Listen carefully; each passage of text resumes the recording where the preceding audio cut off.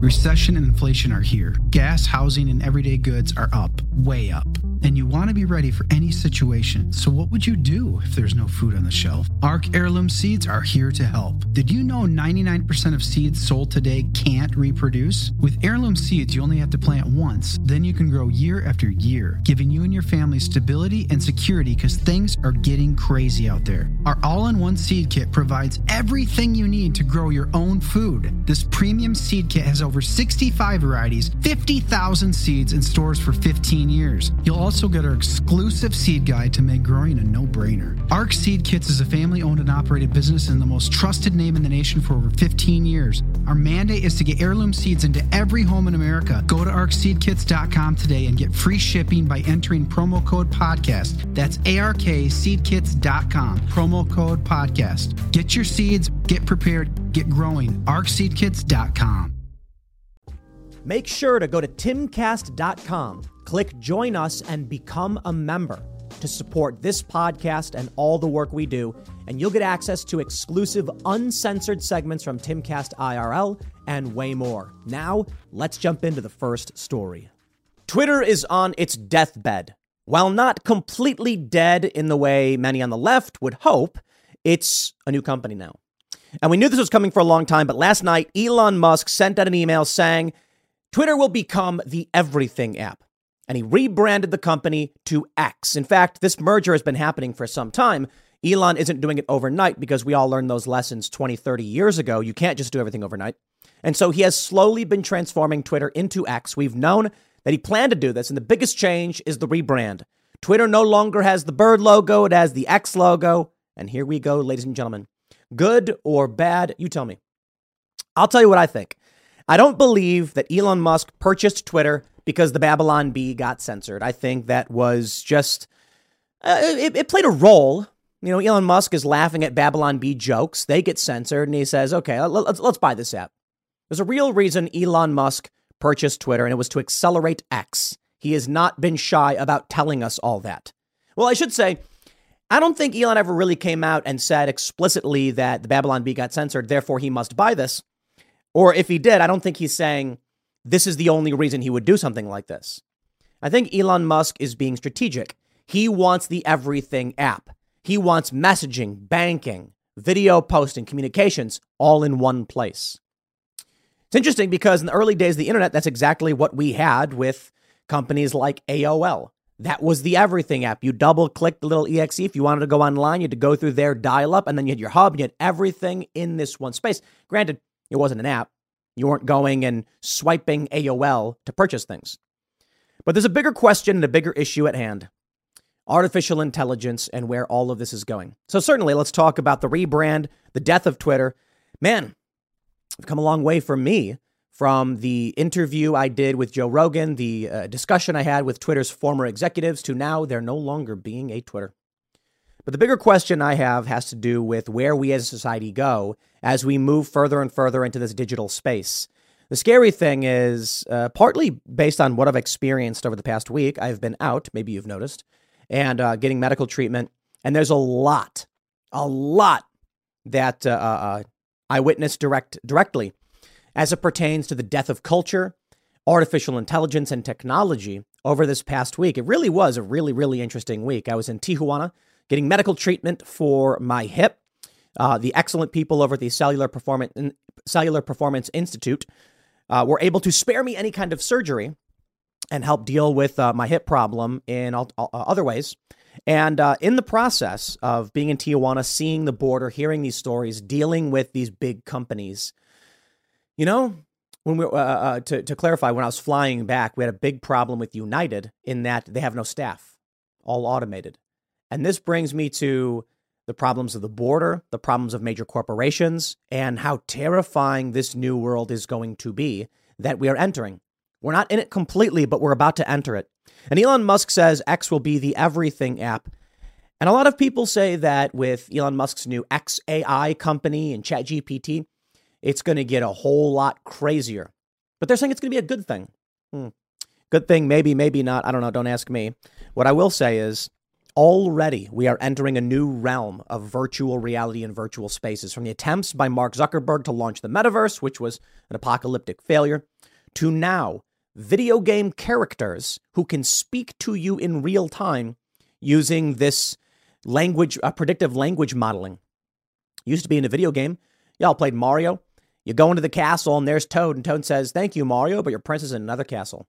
The most rudimentary form of communication in these games. In Zelda, you walk into the cave right when you start, and he says, "It's dangerous out there, take this," or "dangerous to go alone," whatever he says. There's the little moblin who says it's a secret to everybody, and then you get the rupees.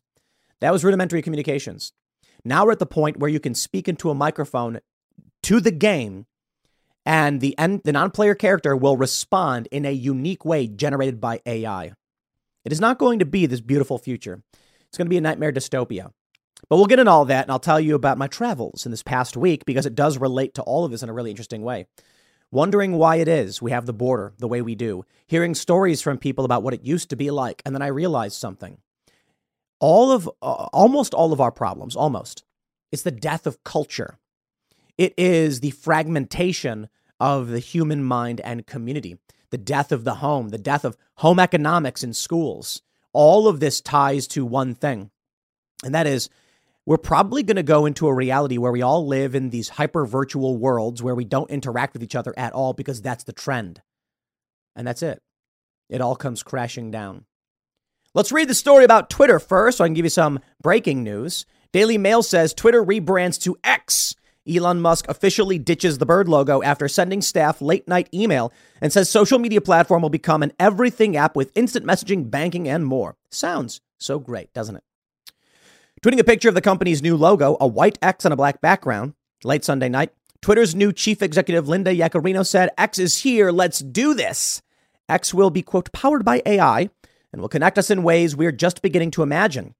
Yaccarino said, "The new changes are a step closer to Musk's previously stated idea for an everything app that would combine social media, instant messaging, banking, and other ventures." It's kind of like what they do in China. They have what do they have? Is it Weibo? Musk has since changed his profile picture to the company's new logo, which he described as a minimalist art deco, and his Twitter bio to x.com, which now redirects to twitter.com.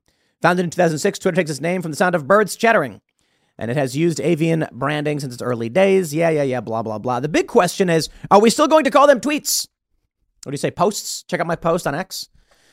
I don't know. There's powerful branding in this icon that was created, tweet. Everybody knows what a tweet is. It's in all of these. This is the interesting thing about getting rid of it.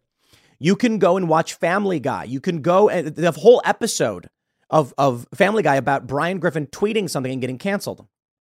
If tweet no longer means anything because of a rebranding decision, what does that mean culturally? I don't know. I'm just saying it's an interesting question. In a late night email, Musk wrote to Twitter employees confirming, and now hold on there a minute. This company merged with X some time ago, I'm pretty sure. Elon Musk has reportedly merged Twitter with X Corp. Here's everything we need to know about his ideas for an everything app. This is April 11th, 2023.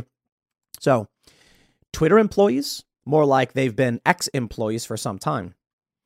He says, "We are indeed changing to X and that it would happen today. This is my last message from a Twitter email," he added before signing off with a salute emoji. So what's going to happen to twitter.com? They'll probably keep it, and it'll probably always redirect to X. But there's the logo. The change is here. What's happening? About.twitter.com. Oh, that's funny. Elon Musk changed his Twitter profile. I like the logo. I think the logo is pretty great, actually. It's cleverly done. It's well done. It's well done. Late Sunday, announcing the changes, Musk and Yaccarino confirmed the social media app would move quickly into payments, banking, and commerce. Musk earlier tweeted that if a good enough X logo is posted tonight, we'll make it go live worldwide tomorrow. And then he posted his own logo. So, he had earlier addressed the Twitter logo's departure. Soon we shall bid adieu to the Twitter brand and gradually all birds. Musk also tweeted that under the site's new identity, a post would be called an X. No, that's terrible, man. Whatever, dude. I don't really care all that much. The changes were not visible on the website on Monday. They say we're not visible. The Tesla and SpaceX owner also spoke on a Twitter space and audio live stream on the platform, stating that the changes should have been done a long time ago. Sorry, it took so long. No, I don't think they wanted it to take place a long time ago. We learned this story a long time ago. It's the legend of eBay. The website was yellow. One day they changed it to white. Everybody complained. It was disastrous, so they changed it back. And then every day from there, they slowly incremented the background color 1 degree towards white until a year later, the background was white and no one noticed the change. Facebook learned this lesson early on. They used to do these massive platform updates and everyone would get really angry. Why? Because everything moved around. It's like, here's my inbox, here's my messages, here's how I find my friends. You wake up one day and it's all different. And you're like, okay, what do I got to click? People complained about it. What did they learn? Do it in batches. A small group of people would be like, oh, my profile changed. Nobody would care because it was a minority of people saying it. So I don't think Elon Musk really did want to come out and just flip the switch. I think this gradual change has been intentional and will continue to gradually change slowly. Eventually, people will stop using Twitter. Eventually, the Twitter app will have to be renamed X. And then you'll have the X app on your phone. But they can't do it right away. They've got to do it in a few months. And probably for only some people, not everybody will update. The app will still work as Twitter, but then people will update to X. Then one day you'll open Twitter and say, you must update this app. Boom, X. And they're going to get massive brand value. But they don't want massive complaints. They don't want people to leave the platform. Recently, you all heard, I, as well as several others, were gifted payments from Twitter. Now, look, I don't seriously use Twitter in the way that some people do. The Krasensteins, for instance, liberal commentators, made something like $26,000 from their engagement on Twitter. And that's awesome. I actually like the Krasensteins. I disagree with them, but they're fun Twitter personalities. Some people were annoyed by them, still are.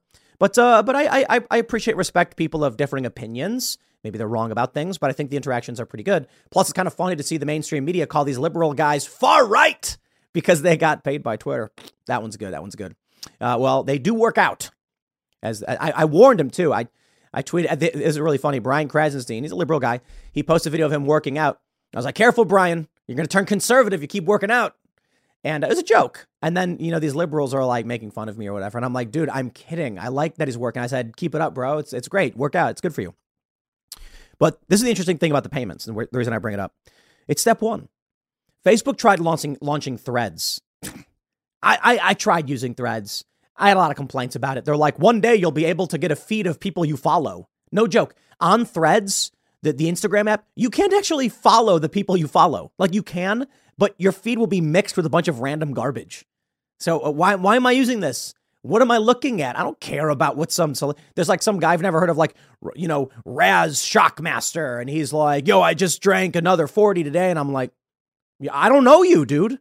Your life is not interesting to me.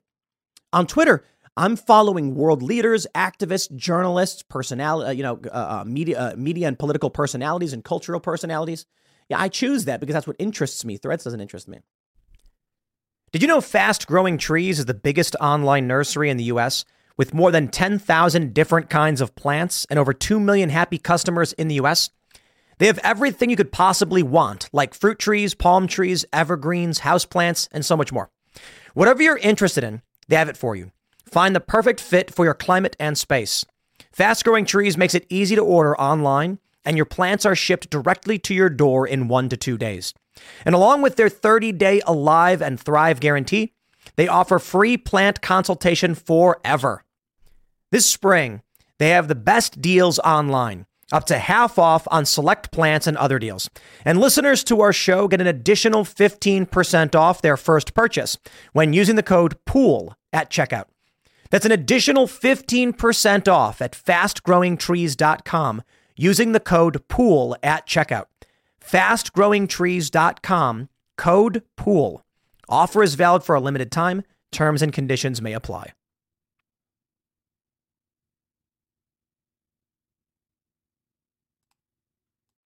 Here's what's going to happen. The reason they're launching payments, well, for one, it was to compete with Instagram, obviously. This big shift was potentially happening. So then, boom, here's money. Now there's a real reason to post shows, to post videos, and we'll probably start doing that. In fact, we're exploring simulcasting Timcast IRL onto Twitter, or I should say onto X.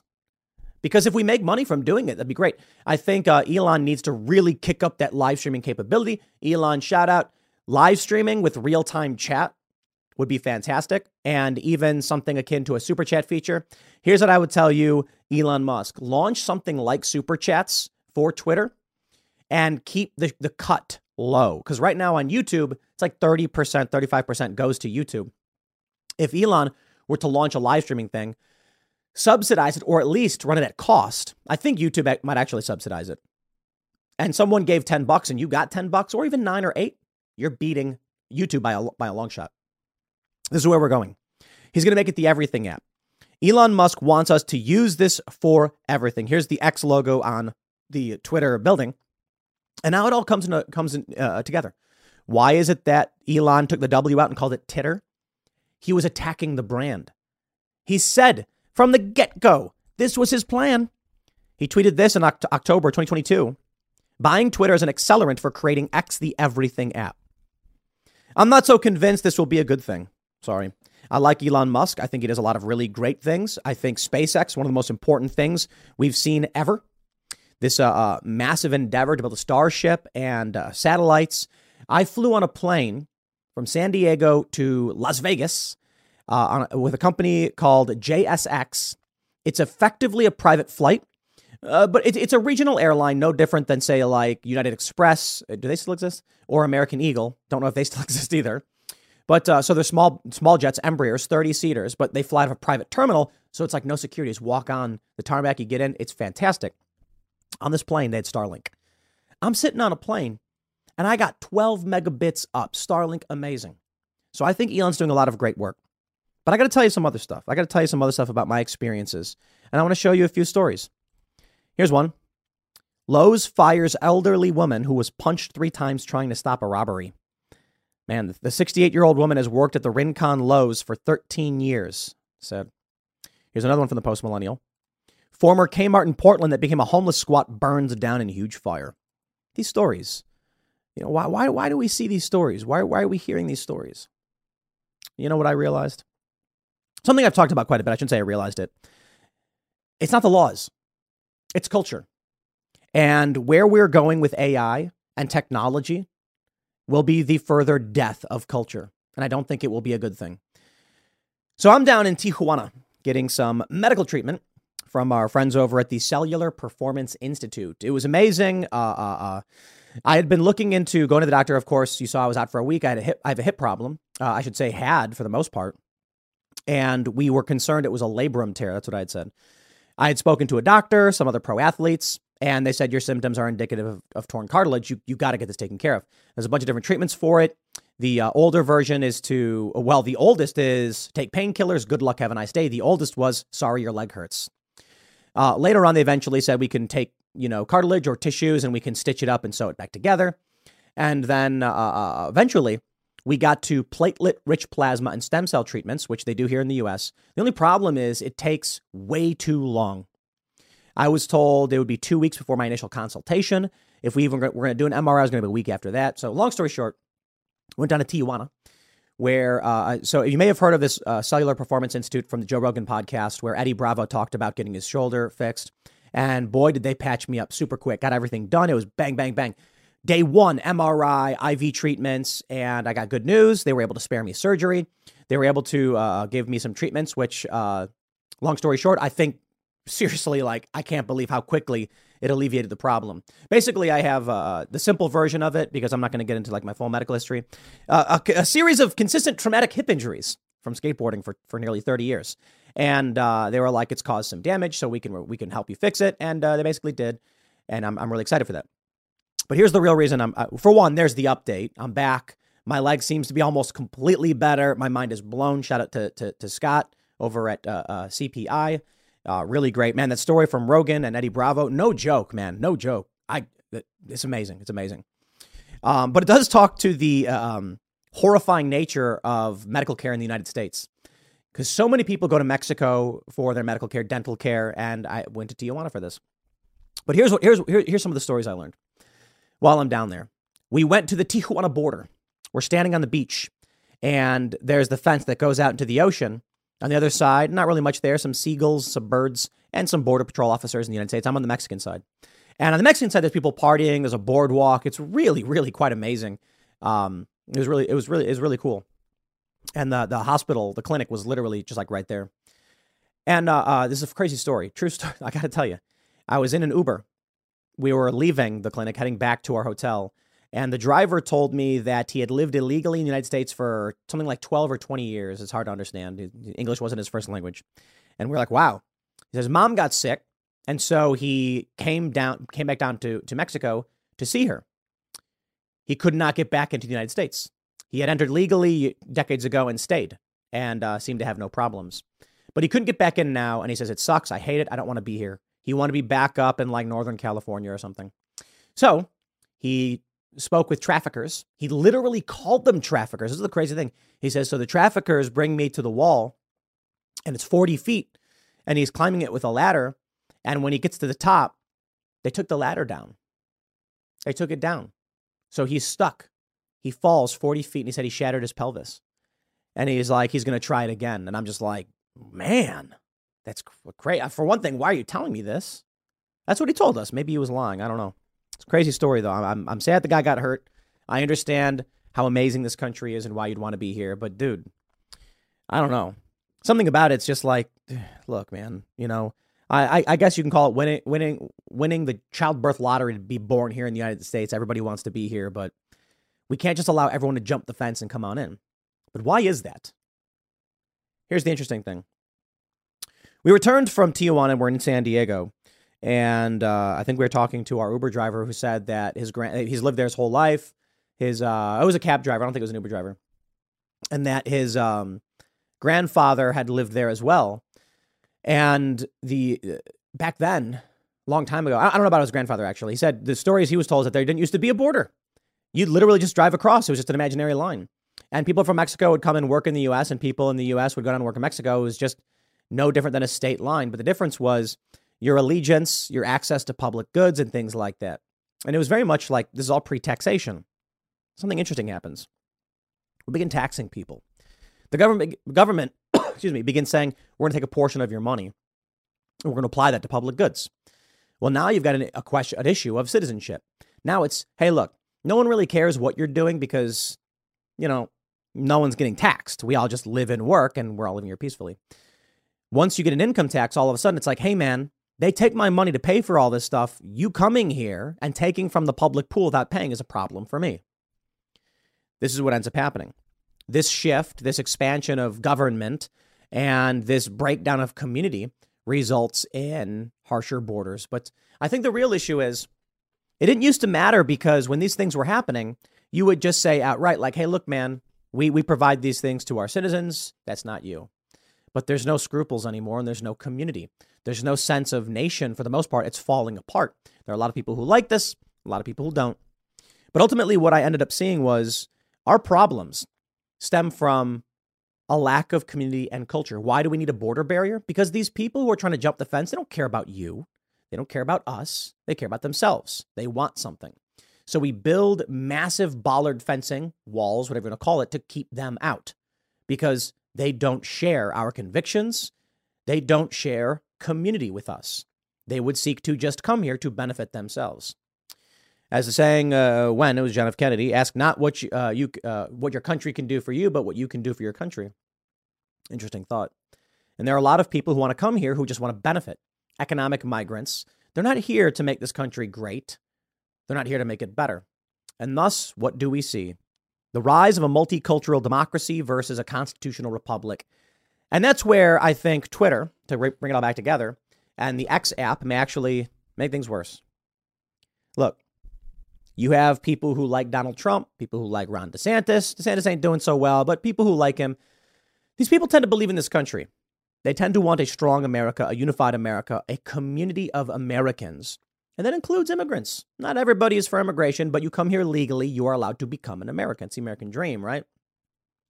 The problem is, for too long, we've had people come to this country who don't care about our culture, our community, our way of life, not citizens, and with increasing numbers, displacing the people in this country who actually do care about it. A couple generations of people coming into this country and having kids who grew up on their traditional values from other countries, and what makes America starts to get pushed aside. This fracturing of community results in breakdown in law and order, corruption, theft, crime. Go look at ancient Rome. You can't maintain a society this way.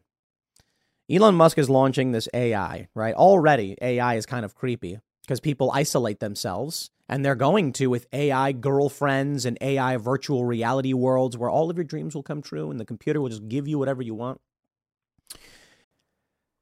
Have you seen the price of gold lately? It's hitting all-time highs. And when it comes to investing in gold, check out Noble Gold Investments. They have a track record of excellence that's second to none. Just look at their thousands of five-star reviews on Trustpilot, Google, and the Better Business Bureau. Customers rave about their knowledgeable staff, smooth investment process, and life-changing results, which you can see for yourself online. That's the kind of reputation you can count on. But it's not just about the reviews. Noble Gold Investments truly care about their clients.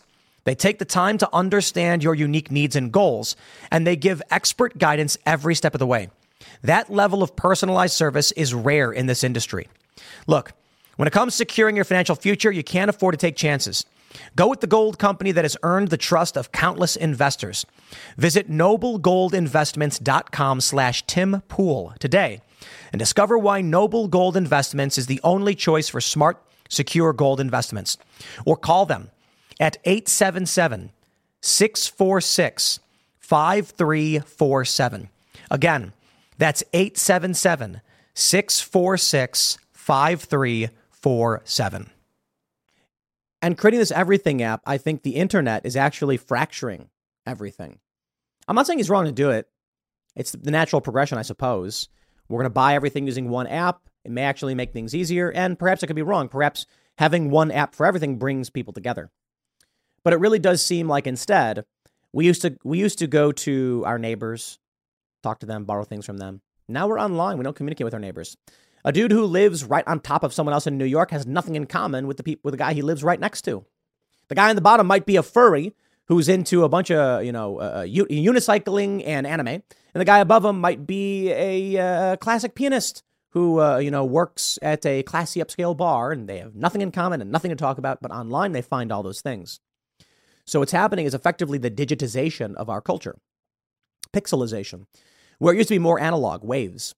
A building, a lot of people would share similar values and views. They all live together for a reason. These places still exist. You've got, say, like the Hasidic Jewish community in New York. They all live together. They share values. They dress similarly. They live near each other. But with the digitization, you now have one apartment is a Hasidic Jew. One apartment is a Roman Catholic. One apartment is a secular atheist. They don't talk to each other, but they go online and they connect with people. It's funny. I saw a meme. Somebody was posting something really weird, and someone commented as like 4chan or something saying, back in the day, this person would have been shamed and humiliated, but because of the internet, they can isolate themselves, find other degenerates online to back them up and support them, and they feel good about it.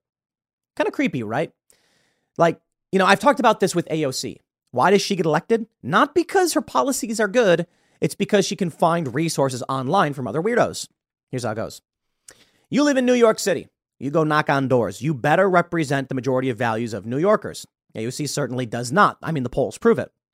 But she can go online, network with all the other weirdos who think the same thing she does, and they'll give her money, and then she's going to win. She can go online and connect with enough people to win a primary, and then because of the way politics goes, she wins. And this is exactly where we are headed in a worse way. XAI. I don't know if Elon is going to go dark with it. Maybe he's actually trying to guide it and fix it. There's certainly things to criticize the guy over. But if you can go online right now and find a crackpot weirdo who agrees with you and then end up getting elected for office, imagine what it's going to be like if as a crackpot weirdo you go online and the AI just becomes that face. I want you to imagine this. You're online speaking to your best friend, and this may already be the case with dead internet theory. You're online talking to someone you met. They're really cool. Now imagine you're holding your phone and there is a black tentacle from a gigantic million-tentacled beast with a hideous face and fangs. And what you're actually talking to is the tentacle. Like in that Futurama movie, remember that? You think you're talking to a person, but is the demonic appendage of a gigantic monster we've created. It may already be the case. Now, for me, I don't have to tell you, I'm in Vegas and I see a bunch of people like, hey, what's up, man? We love the show. So I know that y'all actually exist for the most part. Maybe some of you don't. But imagine that with Twitter or any other app. Anonymous, faceless personalities agreeing or disagreeing with you. You'll go on Twitter. You'll say, I think we should have closed borders. And then you will get slammed by a bunch of people you think you're fans being like, well, maybe not completely closed. We want immigration, right? Like it'll be more moderate. What you're really hearing is the tentacled AI beast. And you won't know it. That's the scary reality. Now, maybe that will unify culture, but I don't think it'll unify culture in a very positive way. And that's the scary thing all about it. We may already be under the control of this monster machine. Dead internet theory says that most people online are gone and it's just bots. But that'll be reality. You'll go onto Twitter and you'll say something like, hey, man, we should be forced to get medicated. And then you get slammed with millions of posts being like, you're exaggerating, you're hyperbolic, calm down. And then you feel shunned and ostracized. And you say, did I say something wrong? Everybody's mad at me. When in reality, it's just the machine. In reality, most humans feel the same way. You'll own nothing and you'll be happy. They want to separate you, isolate you, make you hate your neighbor. Because if you don't communicate with your neighbor, how do you know what people really think? Thus, the lockdowns. You could go online. All of your opinions were being filtered by the Twitter machine and its algorithm. Say one thing and it was gone. Say the right thing and they'll promote it. So no longer were you talking to your neighbors about the values they actually held, what they agreed with or disagreed with. You were only saying or hearing what the machine would let you see or hear. Welcome to that nightmare dystopia, my friends. I'll wrap it up with some personal whinging, but something I think is relevant. On our way back, here's the story. We go to Tijuana. I'm getting medical treatment, and boy, let me just say this. I've been having range of motion issues for months, and it got bad in the past week to the point where I'm like, I got to go to the doctor now. I was unable to skate. I mean, I could skate, but the pain was getting tremendous. And I would rest. I'd be like, maybe there's a problem. I'd take a week off, and it would come back with vengeance. Whatever. I'm just going to say this. Got a medical treatment from these guys over at CPI, and it's better. Range of motion's 100% now. I woke up today like, wow. It's amazing. Amazing stuff.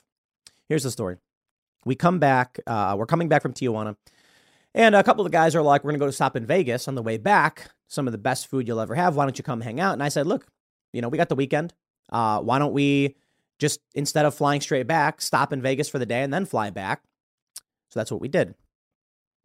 And while we're in Vegas, we're having a good time. And so we booked with United to fly back. Flight was at 6 a.m., which means we got to wake up at like 3:30, get to the airport by 4. Boarding was at 5. At 2-something in the morning, I get an email saying they took me off my flight. We were booked first class and rebooked me on a different flight without my permission, without my knowledge, downgraded to coach in the toilet seats, not even sitting next to my girlfriend. And so we get to the airport. My ticket doesn't work. And I'm like, well, what's going on? I pull up the app and it's like, see agent. And I'm like, what?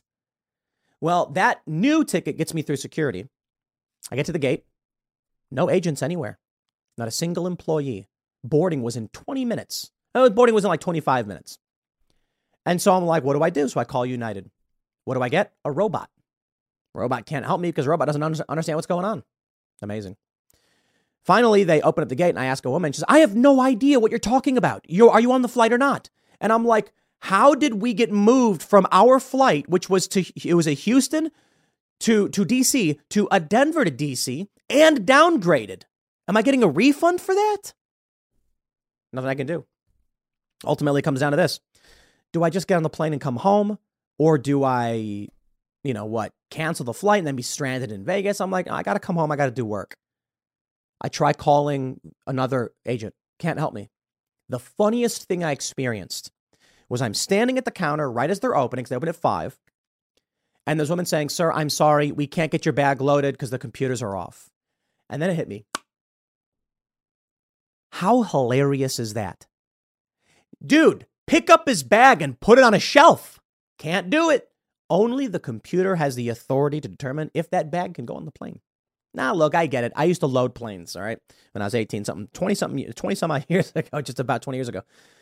I would load those planes, and you got to have proper weight counts and things like that. But here's the reality. We did the weight count as human beings. We would load the bags on, write down how many bags they were, do an average weight size, and give that manifest to the pilot. The fact that they couldn't put a guy's bag on the plane because the computer was off is laughable to me. Think about what life must have been like in the past. Like, well, we're going to get your bag on the plane. Write his name down on it, tie it around there, and be like, just pick it up, we'll valet it. That's what they call valeting it. They take your bag, they bring it to the gate, they load it into like, not the aft, the forward section underneath the plane, and then pull out and give back to you right when you land. Not a checked bag, it's a valet. They couldn't do it. And I'm like, this is the AI future. You are going to be talking to a person being like, I would like to, you'll have a book. You'll be at like a bookstore. Well, I shouldn't say bookstore because that's all digital. You're trying to buy food. And I'm like, I have the food. Here's the money. Take my money. And they're going to be like, I can't. The computer's down. It's like, dude, let me buy this thing from you. No, I can't. The computer's down. Yo, it is a rudimentary task. I will literally just put the money here. I'll leave. When your computer turns back on, then you can run the transaction. Sorry, I can't do it. That's where we're at. We're there. Another funny thing that happened to me was that traveling, my bank card gets frozen. It happens. And they're like, you got to put a travel alert on. There's no one to call. No joke. And I have a major bank. I call and it's like, hello. How would you like to proceed? Blah, blah, blah. And it's like, please enter your Access ID, blah, blah, blah. I do all that. It's like, how can we help you today? And then I'm like, I need a human being. I'm having problems with my debit card. And it's like, I'm sorry, I didn't get that. I can understand a wide range of questions. Try asking. And I'm like, okay, like my debit card's not working. I'm sorry, I didn't get that. Try asking again. And then I'm like, unlock, unfreeze debit card not working. Goes, it seems like you have an ATM question. I'm transferring you now. And then it transfers me to some totally unrelated business line. I'm just like, this is it. This is the nightmare dystopia. We've known about this for a long time because of social media. There's no customer service. When you got a problem with Twitter, what do? Ask your friend to tweet at Elon Musk. That's not going to work in the future. Yo, welcome to the dark side, my friends. That dystopia is here. So one thing I'll say as I wrap this up, I really want to hire a short film director, producer, filmmaker, because I really want to make these short film dystopian, videos.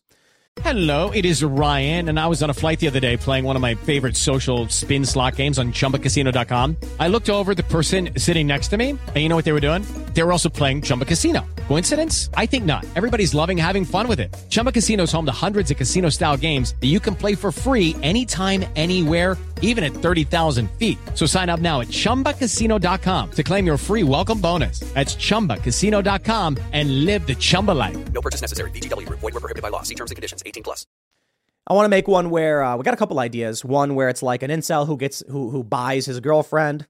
A theme that's been done before, but it wouldn't be as dark and twisted. It would just be like a window into what life would be like. Don't date robots. Futurama reference. But I really want to do one where it's like a day in the life of a guy who literally can't get anything done because the system is down and what life would be like. But it wouldn't be this like dystopian view of it. It would be rather mundane.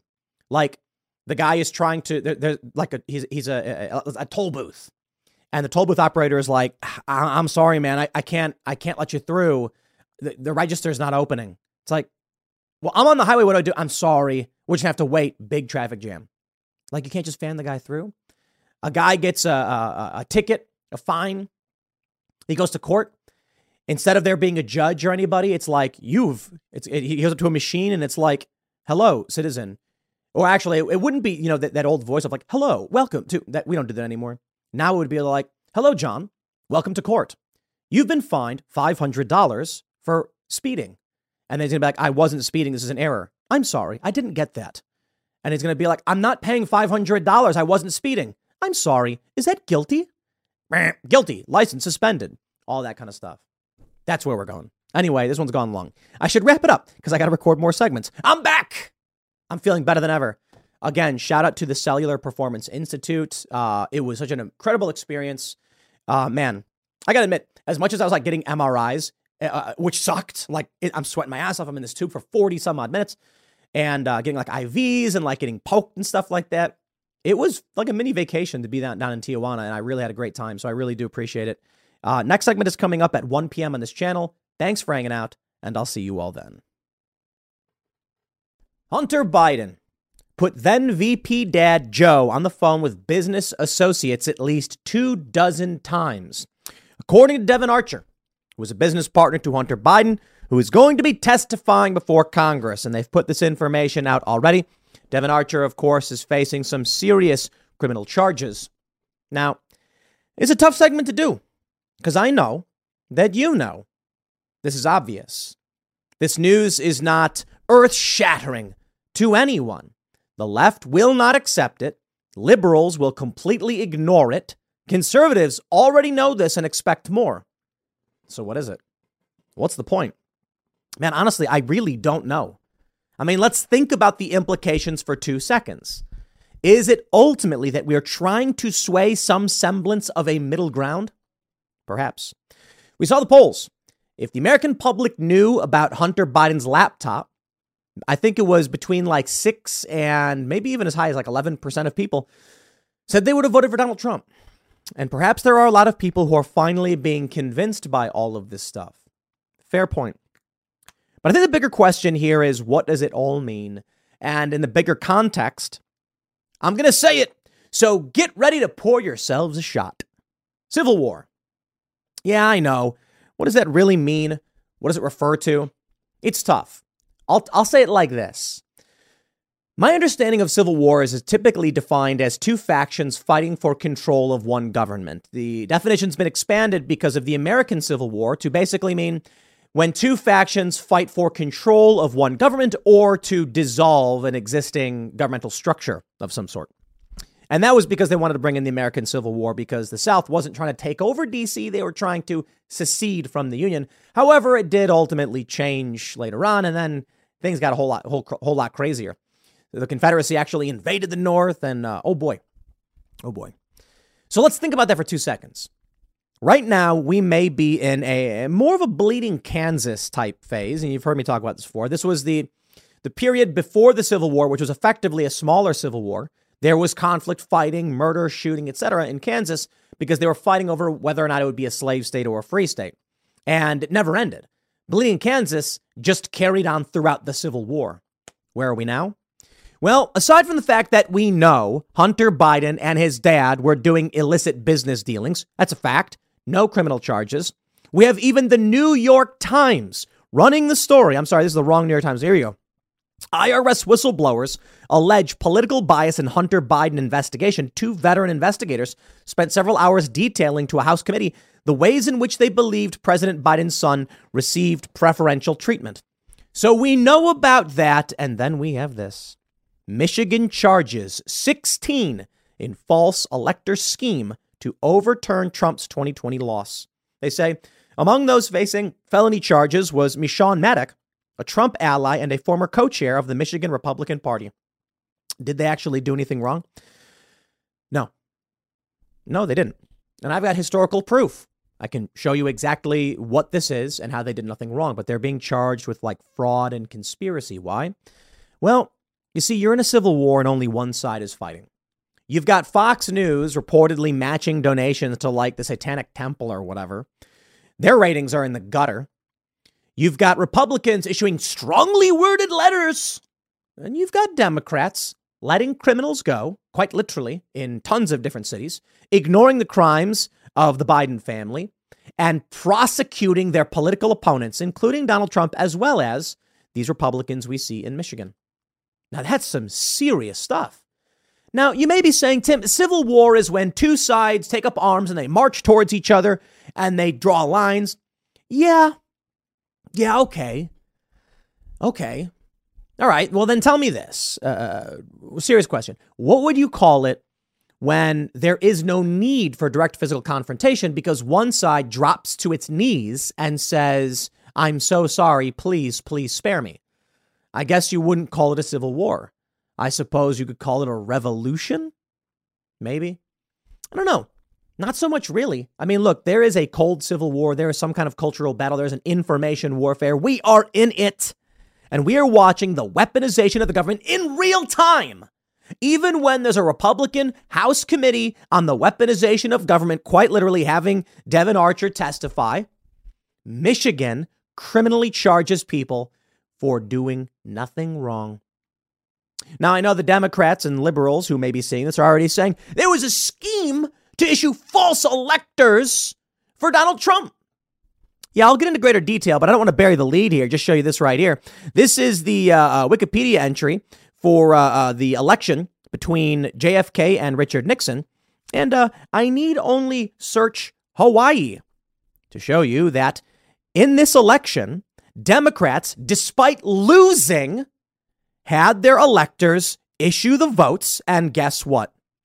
After a court ruling some months later, they decided, you know what? Even though the Democrats were not certified and the Republicans were, we're going to give it to JFK instead. Now, that's really interesting. How did these electors convene? Well, I'll read more into that for you in a bit. They say there were clear discrepancies in official electoral tabulations, and Democrats petitioned for a recount. This is basically what happened in Michigan and other states. The electors who were for the Republicans were not elected. This is how it works. When you vote, you're electing electors. You are voting for an elector. The Democrat elector gets elected, he votes for who he wants.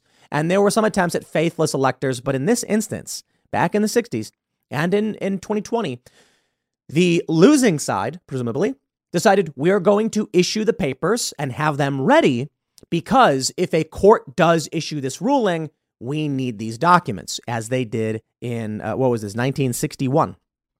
1960 election, I believe.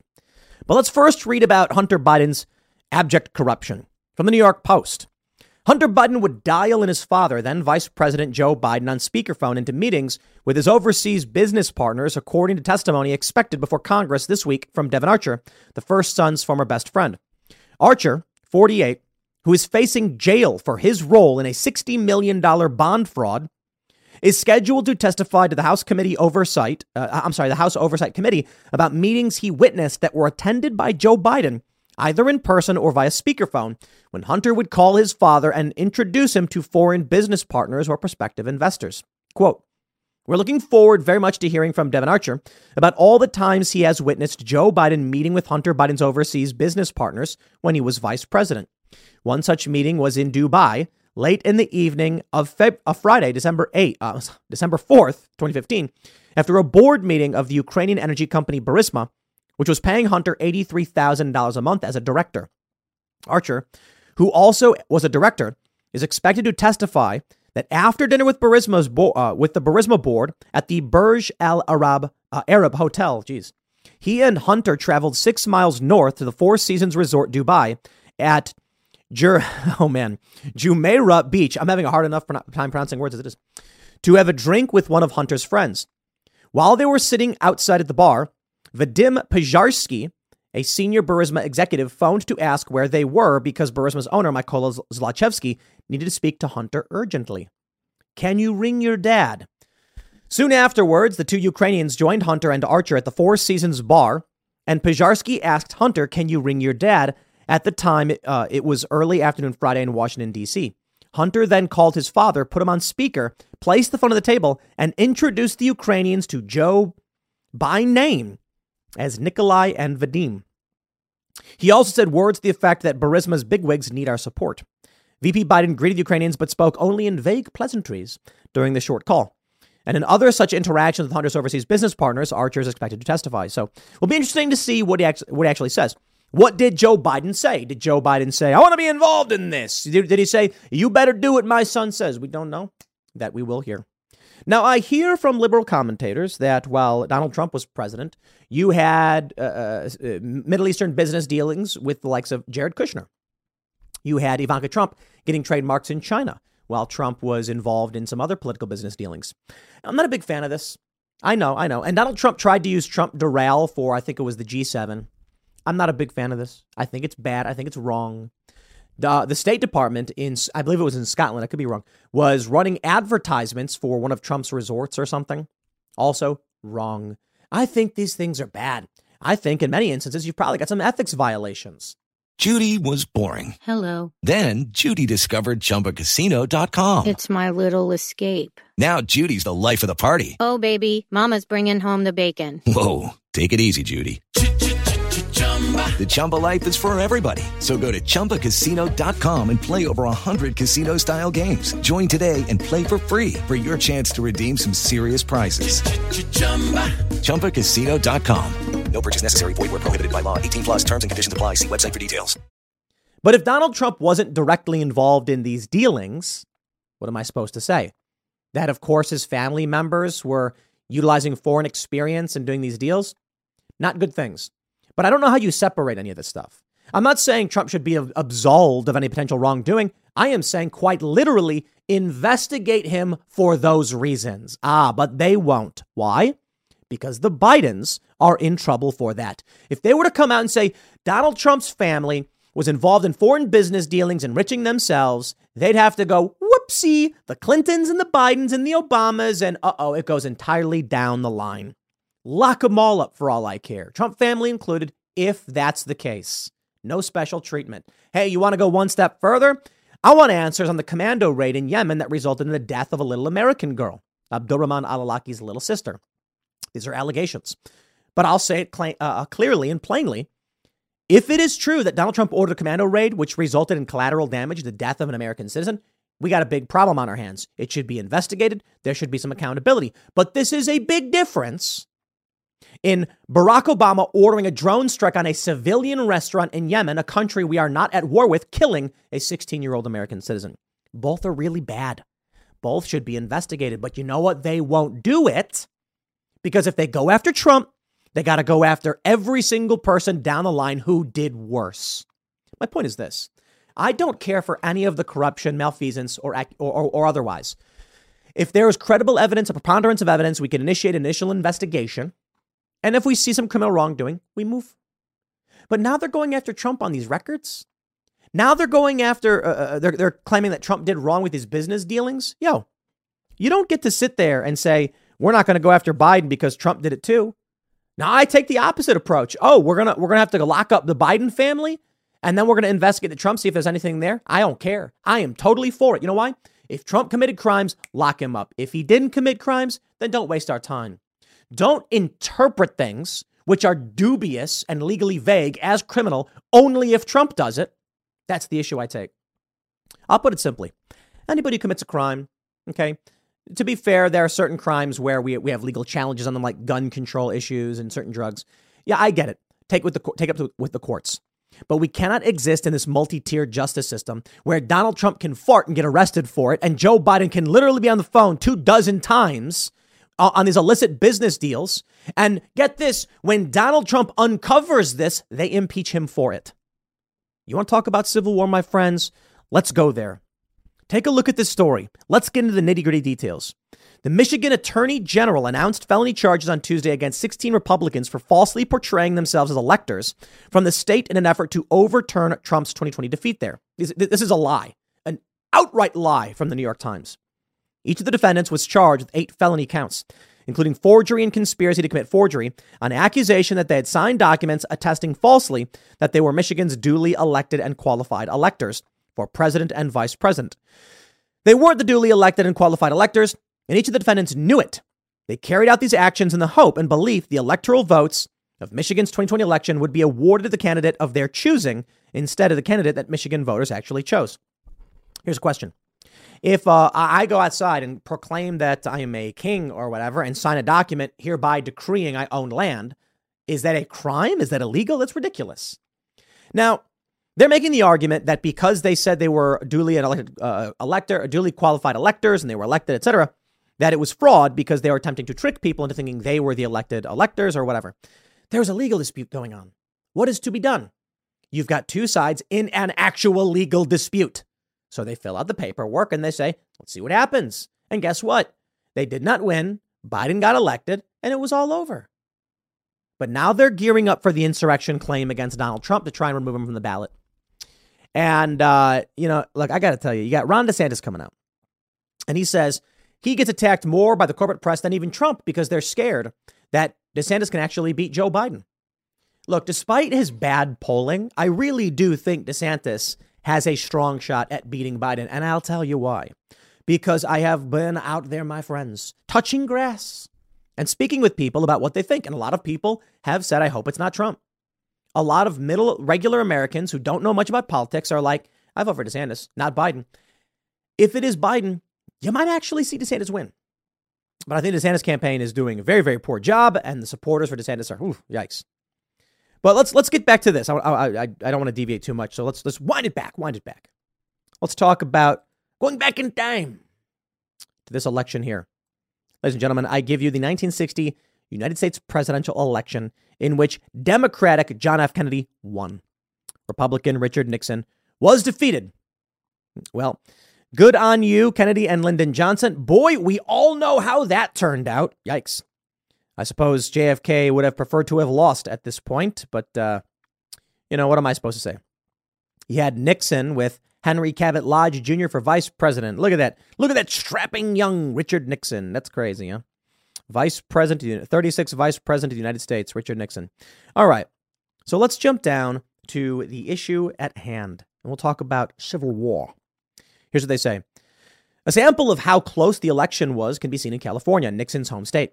Kennedy seemed to have carried the state by 37,000 votes when all the voting precincts reported. But when the absentee ballots were counted a week later, Nixon came from behind to win the state by 36,000 votes.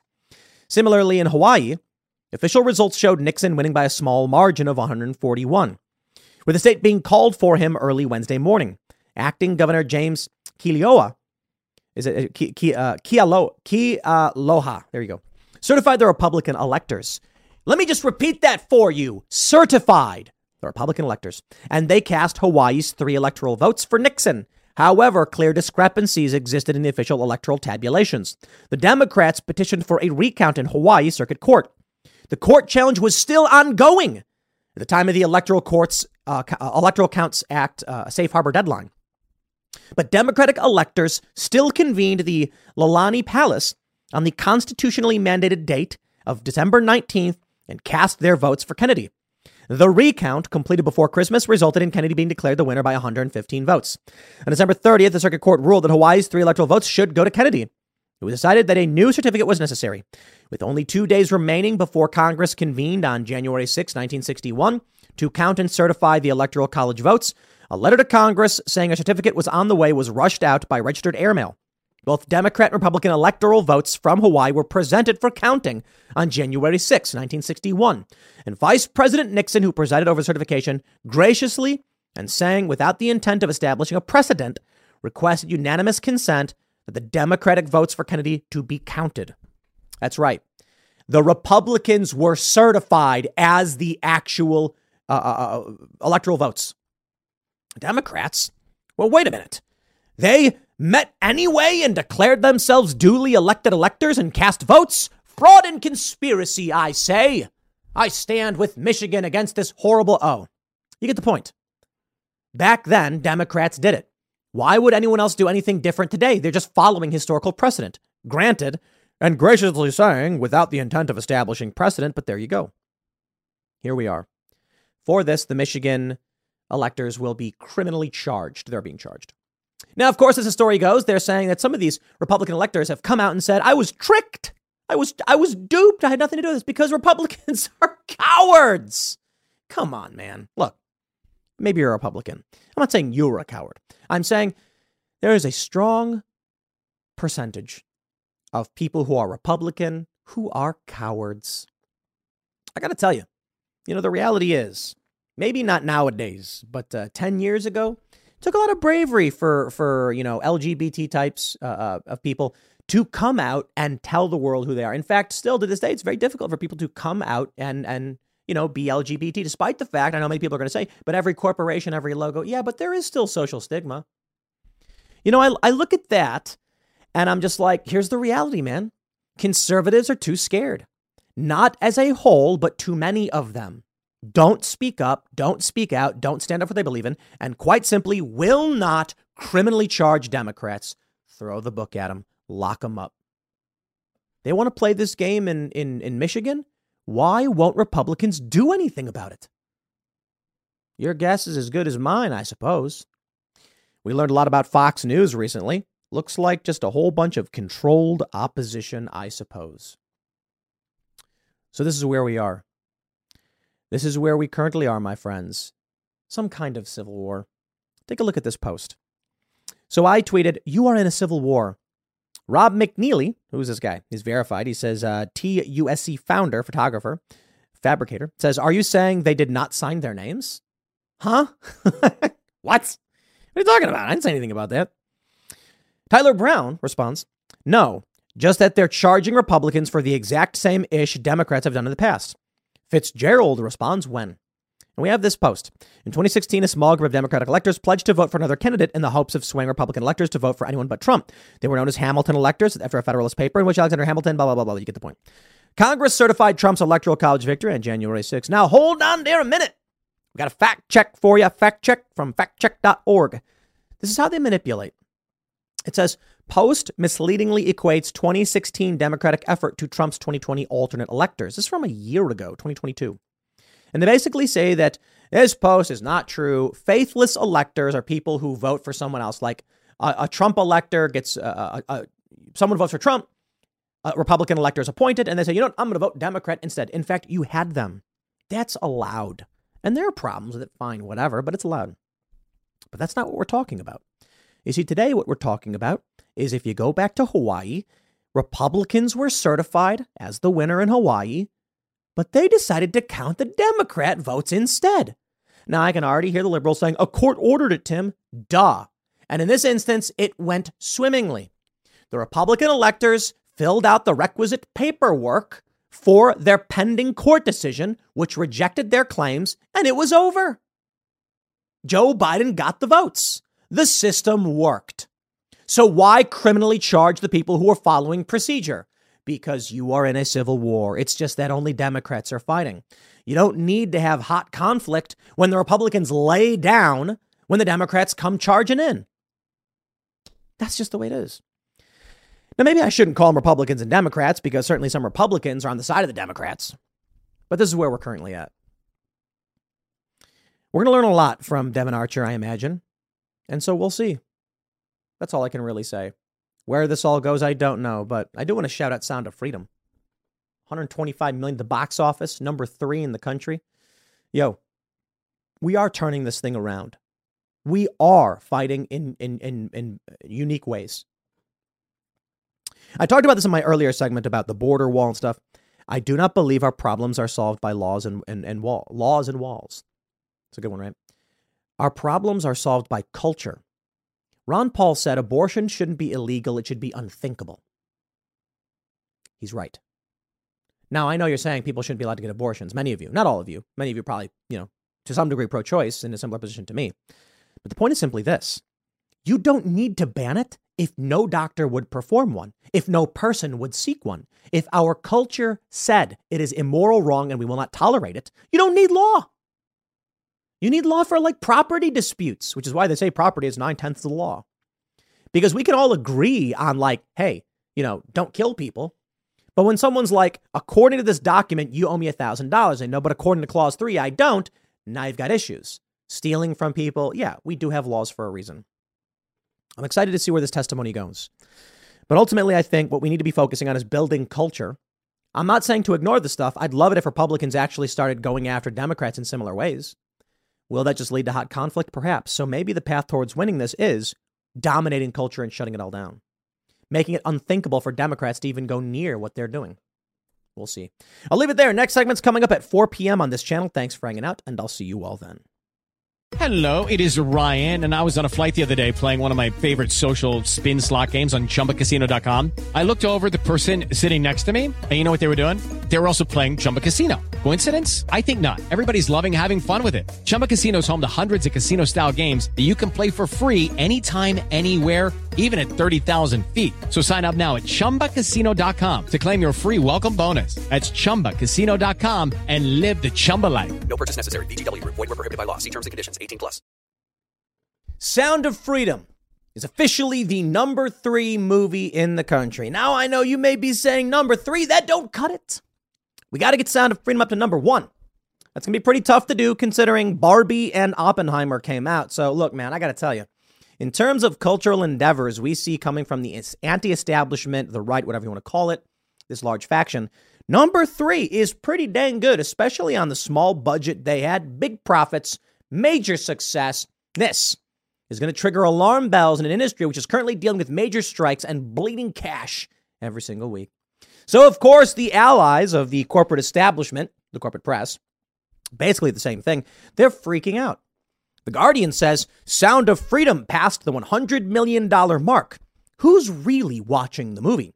The QAnon-adjacent film, co-opted by the right wing, has a pay-it-forward scheme, resulting in sold-out shows but empty theaters. A lie. It's a lie. Look, there is a pay-it-forward program, we call it a scheme, which is effectively crowdfunding. That's the funny thing. They're smearing the film like the theaters were empty and we went and checked, but there's in clever language. Let me show you. Let me show you a little bit. Take a look at this. They say, Sound of Freedom, the religious QAnon-adjacent child smuggling film. Oh, notice they put QAnon-adjacent in quotes. Oh, please. I'm going to say this. I've said it before. I'll say it again. If you've ever watched Law & Order SVU, then this is like that. Okay, you know, it is law enforcement going after people who abuse kids. Like, the overall majority of Law & Order SVU is that. Is it a QAnon-adjacent show? Apparently, yes. Check this out. As the movie continues to cause controversy. What controversy? What are you talking about? The critics like it. It's got 74% Rotten Tomatoes, and the audience gives it 100%. So spare me your lies. They say questions are being asked about who is actually watching it and whether that many people are watching it at all. Angel Studios, the film's distributor, set up a controversial pay-it-forward scheme. There's a message at the end of the film and a prominent link on the studio's website urging viewers to buy an extra ticket for someone who would not otherwise be able to see the film. It's clearly been working. They say on the 4th of July, the day the film's released, nearly 20% of its sales came from people who bought those extra tickets. In a theater located in New York's Times Square on Thursday afternoon, there seemed to be evidence, they say, that the sales figures might be overinflating their significance. According to Fandango, all but 28 seats had been sold for the 3 p.m. screening of Sound of Freedom. As the lights dimmed, however, The Guardian counted 45 vacant seats dotted around the half-empty theater. Minutes before the 6:30 p.m. screening, Fandango showed that only 2 seats were still available. Again, there were more than 2 vacant spots as the film began. Oh boy! We got ourselves a corporate press lion doozy on this one. What do they say? What does Michael Mal say? Factual, but not truthful. Let's break it down. As the lights dimmed. What does that mean? The lights dimmed twice in a movie theater. First, if you walk in before any of that stupid movie, what is that thing they do with like Maria Menounos? You know her? She's always hosting that thing before a movie starts. I don't know. Maybe I'm just getting those in the region. But if you walk into a movie theater, lights are bright. You're the first person in. You sit down.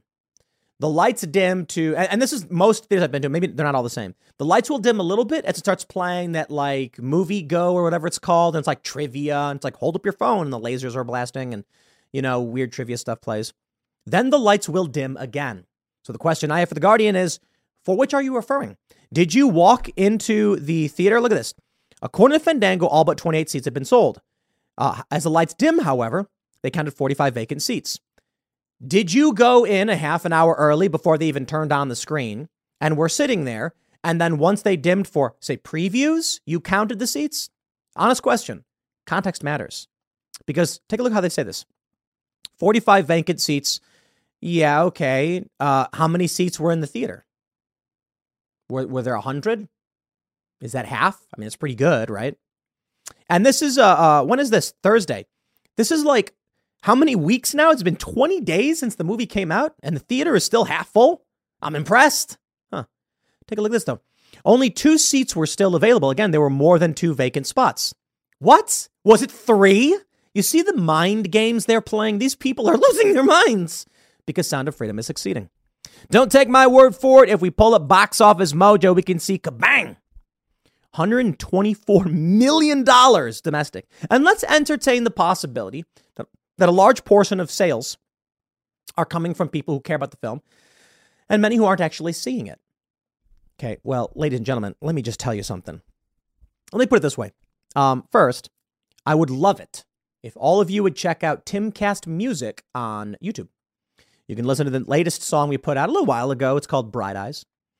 And the left sure does hate the music we've been putting out. We put out 4 songs. 3 of them did fairly well in the millions of views and charted on Billboard. That's because we did a big marketing push. Bright Eyes, we didn't do a big marketing push at all because I need data. So the idea was we'll put out the song with no marketing push and then see how it performs. It did a couple 100,000. There you go. Marketing push as in going on my shows and saying, hey guys, listen to my music. The reason I bring this up is we had beaten Taylor Swift in downloads on iTunes. And the left freaked out saying like, well, no one buys music today anyway, so it doesn't even mean anything. And I'm like, my friends, are you saying that sales don't matter because everyone streams? A stream is when what's called the digital streaming playlist runs your song. So for most people, like you turn the radio on, your song's there. That's how it used to be back in the day. You got your song on the radio. Oh, that's marketing for your music. You're going to make money. These days, you have to figure it out for yourselves. So what happens, a lot of these artists get their songs in auto rotation on Spotify, iTunes, Apple Music, or whatever it is. And a lot of people will know the song, they'll hear the song, but it's not like they don't want to buy the song. Like, think about that. They don't want to buy it. They don't want to pay money for it. They don't want to support it. They just listen to it. Now, the difference is when we put out a song, we beat Taylor Swift. Granted, on the Friday release day, we beat Taylor Swift, and then she beat us the rest of the way. Fair. I don't expect to be a bigger musician than Taylor Swift. Come on, that'd be insane. But I'm saying we actually were able to pull off a single day victory. They attacked us for it, saying it's meaningless. If your argument is that what we are building generates more passion to the point where people are willing to support it directly with cash, and you're saying that's a bad thing or it's not real, I got news for you, dude. You're going to lose. Nobody wants to buy your garbage, but they'll buy our garbage? Is that your argument? We're going to win because we're going to make more money than you. Eventually, people are going to start realizing, hey, people will buy Sound of Freedom. 124 million. More theaters got added because money was to be made in whatever way imaginable. Now, let's imagine that every theater was empty. So you mean to tell me that conservatives are going to give money without even receiving a product? Capitalist dream. The idea that a theater could run an empty, run an entire theater room, theater 7 in a theater, empty. Movie plays, no cleanup, no people, nothing to worry about, no tickets. But every seat was sold. You kidding me? Movie theaters are probably laughing all the way to the bank being like, we want more of this. Talk about capitalistic power. The idea that people will just give you money because they like what you've done. Now, the argument, of course, they're saying it's not as significant, it's not as impactful or relevant. It's just people throwing money at it. Okay. Yeah, I'm going to tell you what's going to happen. Angel Studios is going to get a lot of that money. The theaters are going to get a lot of that money. And you know what they're going to do? They're going to do more of this. And that's what we want. We want Sound of Freedom too. Not necessarily. I think it wrapped the story very, very well. It's a great movie, by the way. Take a look at this. This is Box Office Mojo, domestic box office for yesterday. Barbie #1, unsurprising. Oppenheimer #2, unsurprising. And Sound of Freedom #3. What? Sound of Freedom beat Mission Impossible Dead Reckoning. Take a look at this. Sound of Freedom gets 5.7 million on this is Friday to Mission Impossible's 5.5. Now, Mission Impossible wins Saturday with 7.8 to Sound of Freedom 7.4. But Sunday, Sound of Freedom hit 7 million to Mission Impossible 6, giving them the edge. They beat Indiana Jones. They beat Insidious, Elemental, Spider-Man. Now, I know some of these movies are a little bit older and whatever, and that's fine. And I want to be fair when I pull up Mission Impossible. Right now, their domestic box office, as with a July 12th release date, is 118 million. So they're coming high and going down. Sound of Freedom starts low and spiking up. Worldwide, they've got a $370 million box office. That's pretty dang good. And the worldwide box office for Sound of Freedom is only 124 million because there's no international box office. Hey, we'll take what we can get. A win is a win. The reason why I focus on making music, it's because I can. That's it. The reason why we're skating, we're playing music, we're doing these things. It's not because I think I'm the greatest musician in the world. It's not because I think my songs are the best songs ever written. It's because I know how to play music. I've been singing my whole life, playing drums, guitar, and doing these things. And culture is how you win a culture war. And you know what? If you don't like my music, don't listen to it. These leftists are like, your music's garbage, everyone hates it. And I'm like, we're on rotation. We're getting a consistent number of plays. It's actually making money. We're going to build a catalog. And if people like it, they do. There are a bunch of obscure bands many people have never heard of. They make a living playing music. I can look at some of my favorite bands and I'm surprised to see they've got nothing hitting Billboard. Favorite bands I've been listening to forever. That's how it goes. We build culture. We make things. Maybe one day we'll get a song and it'll be really big and whatever. I don't know. We did fairly well. My point is this. I'm not coming out here thinking I'm going to fill a stadium like Taylor Swift or anything. I'm coming out here saying, just do the work. Now, if I played sports or football, I'd do a football show. I don't. I skateboard. I play guitar. I sing. I try and build culture where I can and invest in others who are doing similar things. There's only so much we can do because we're not that big of a company, but we're trying. That's why I like Sound of Freedom. This is victory. And let me show you something else as it pertains to victory. Welcome to The Flash. You may be asking yourself, where's The Flash on this list, man? You know, what's going on? Are they not making any money? How about this? Box office. As of July 20th, The Flash has grossed $107 million. The film is considered one of the biggest box office bombs of all time. Now, worldwide, they brought in $267 million. But their budget was about $200 million, and their marketing was about $200 million. So, wow. Sound of Freedom, I think, what was their budget? $14 million or something like this? And they are raking in the dough. July 15th, Saturday, $10 million came in. When did we have on Tim Ballard? Was that? Yeah, that was July 13th. And then Friday and Saturday. I hope we played a role in that to some degree. I really hope we do. We did. I am glad to see. Look at this. You can see it spikes. It goes up. Sunday was $9 million. We got to make more money. If you haven't seen Sound of Freedom, you should see it. But of course, the argument from the left is anybody actually really watching it? If you and I are more willing to pay money for these goods, it's attrition, baby. Over a long enough period of time, we win. End of story. Money talks, BS walks. That's how it goes.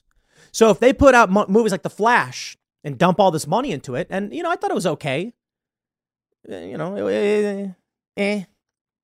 if they're going to dump money in it, it fails. I'll tell you what's happening right now. In Hollywood, there's a strike going on. And they're going like, oh, these lefties, they're costing me money. What do I do? Here's what's going to happen. There's going to be a lot of studios that are going to say, oh, hold on. You mean to tell me that conservatives are paying money for a movie they're not even going to? We want that. You kidding me? So you mean we can put the movie out and they'll buy tickets for 4 or 5 times the price to support the message? Liberals don't do that. Remember that movie came out, Bros, where it was about two gay dudes? Billy Eichner. Nobody saw it. It bombed. Where was the zealotry? Where was the political fervor? Not there. But conservatives care so much about protecting kids that a movie with a strong moral message, no wokeness, just basically being like, we're going to save kids. They're going to spend 3 to 5 times as much as they should or have to. What capitalist would not want to take that opportunity? So here's what we're up against. How many people in Hollywood, I wonder, are going to stare at this and say, nah, I don't need money. Hey, probably a lot. Ideologically driven crackpots who are like, we're going to make woke films. A lot of people are ragging on Barbie. And it's funny, I'm seeing this mixed commentary. I don't care about Barbie. I'm not going to see Barbie, whatever. I might see Oppenheimer. I heard it's kind of slow and boring, but whatever. Maybe we'll see it this weekend or something. Yeah, I don't know. Maybe. But the mixed commentary on Barbie is really funny. Some are like, it's feminist garbage. And some are like, it's actually pretty good and based. And I'm just like, I literally don't care about Barbie. I'm not going to see it. Fair point, though. Some people are saying, like, why are adult men commenting on a little girl's movie? And it's like, well, if the movie's influencing little girls to be insane, that's probably a good thing to criticize. We don't want our kids seeing garbage. But the reality is this. Barbie may make money. It may get flack. It may generate controversy. I'm not going to go see it. I'm not going to spend money to go see it. And it is making a lot of money. Of course, it's Barbie. Sound of Freedom comes from nowhere. It was jammed up. They tried to get it released. They had a hard time. And it is number 3. Now that's going to say something to these studios. If you want to make money, you want to fish? You got to fish where the fish are, right? You make The Flash, ain't no fish in that pond. You're wasting your money. Call conservatives fish, call them whatever you want. They're willing to pay for something that matters. And that's how you win a culture war. So you can do this. You can buy Timcast music songs on iTunes or just watch the videos on YouTube. Check them out if you haven't heard or listened to any of the music yet. It's an eclectic array of songs. We've got a couple more songs that are going to be released. We're going to keep making music because we can, because we know how to. And you know what? Maybe it's never going to be the best music in the world or the most popular, or whatever. It'll find its audience and it will have an influence. And someone will play the song and their kid will hear it. And that's what we got to do. We have to prove that people outside the machine can succeed. That's why it was so important for me that we got songs to hit the Billboard charts. And we did 3 of them out of 4. And the only reason the fourth one didn't is because, again, intentionally no marketing push. Just really, really light. We put it up on YouTube, mentioned it a couple times, and walked away because I wanted to see what we would hit. Song number 4, natural play. The other thing is, not every song we put out is only a few of them are ever going to get the big treatment. That's true of all music. Band will put out 10 songs. Studio chooses 3 they want to, focus on. So we may even just put out we want to put out drop an album, put like 5 songs up. It's like, boom, there it is. As the rest of the songs have fun, because catalog is important. But ultimately, it's this. I want some kid to see those songs, to see the Billboard charts we hit. I want them to see Sound of Freedom, an indie film. And I want them to think we don't need Hollywood to succeed. That's the point. And that's how you win a culture war. When people start to realize you don't have to go through the establishment narrative machine. You can do it on your own. I think with that, we have a very, very bright future in front of us. Now, look, I'm a fan of a lot of these movies. You know what I mean? Like Mission Impossible. You know what? I got to be honest. I'm probably going to see this before I see Oppenheimer. I like these movies. They're fun. Explosions, bang, bang, spies, Tom Cruise jumping off buildings and stuff. It's just fun. You're allowed to have fun. I get it. So I always tell people this. When it comes to like Disney or Netflix and these other Disney Plus, Netflix, I'm like, I'm not going to sit here and tell you to cancel everything, to boycott Hulu and do that stuff. I personally don't have Disney Plus. I'm not going to be getting it again because they were thanking the, security forces running the Uyghur Muslim camps. And I'm just like, I got to set a line, right? I don't expect everyone to cancel those because you want entertainment. What we need to happen is these kinds of victories like we see with Sound of Freedom. Because like I said, if companies start to see this is what makes money, they'll go for it. There's a show on Netflix that I talked about before called The Order. I think it's called The Order. It's like, what is it? Werewolves and like wizards or witches or something. I don't know, whatever. The bad guy was a communist. The bad guy was a communist professor. I watched that and I was like, holy crap. Spoiler, I guess. Season 2. The bad guy's a communist professor. And I'm just like, that's pretty bold messaging for a Netflix show. Show got canceled. Nobody watched it. This is one of the issues conservatives, post-liberals, libertarians have. You want people to believe in individual liberty, meritocracy, etc., but you don't talk about the things you like and promote them so they make money. We're doing that now, though, with Sound of Freedom. I like to shout out to Captain America, the Marvel movie. People say Marvel movies are dumb, superheroes movies are dumb. Bro, Captain America, it's a movie about a kid who is too scrawny to join the military, tries lying his way in, and then literally fights Nazis to help save the United States. It is an amazingly right-wing patriotic film, serving your country and all of that stuff. And it's amazing. Conservatives should have come out and said, everyone go see Captain America. And then Captain Marvel comes out. They should have said, don't go see it. That way there's a big contrast, right? But the reality is people like superhero movies. So go see your superhero movies. Go see your Mission Impossible. Have fun. I think I was watching Fast 10. I watched like half of it and then fell asleep. It's like whatever, doofy fun. You don't got to think too much. Those movies have their place. What we need is an alternative. We need competition. And that is, my friends, Sound of Freedom. I got to say, I think we're winning. When people ask me, yeah, but look, these bigger, Barbie makes more money. I'm like, no, listen. Winning doesn't mean won. Winning doesn't mean controlling all the territory. Imagine there is a battlefield and 80% of it is controlled by communists. But every day it drops from 80, 79, 78. That's called winning the battle. For now, it may not look like you control enough, and it may not seem like we have that much influence, but this is massive victory. You got to start somewhere, and we are gaining that cultural ground. So go see Sound of Freedom if you haven't already seen it. And I'm really looking forward to what Angel Studios has coming out next. They've got some sci-fi movie. Seems pretty cool. It's really funny. It's about like a guy like shifting through various realities. And they're like, it's kind of based on the Book of Enoch or something in the Bible. And I'm like, I don't know. Like, there's a guy transported to multiple dimensions or something. I'm like, sure, whatever. Dude, make whatever.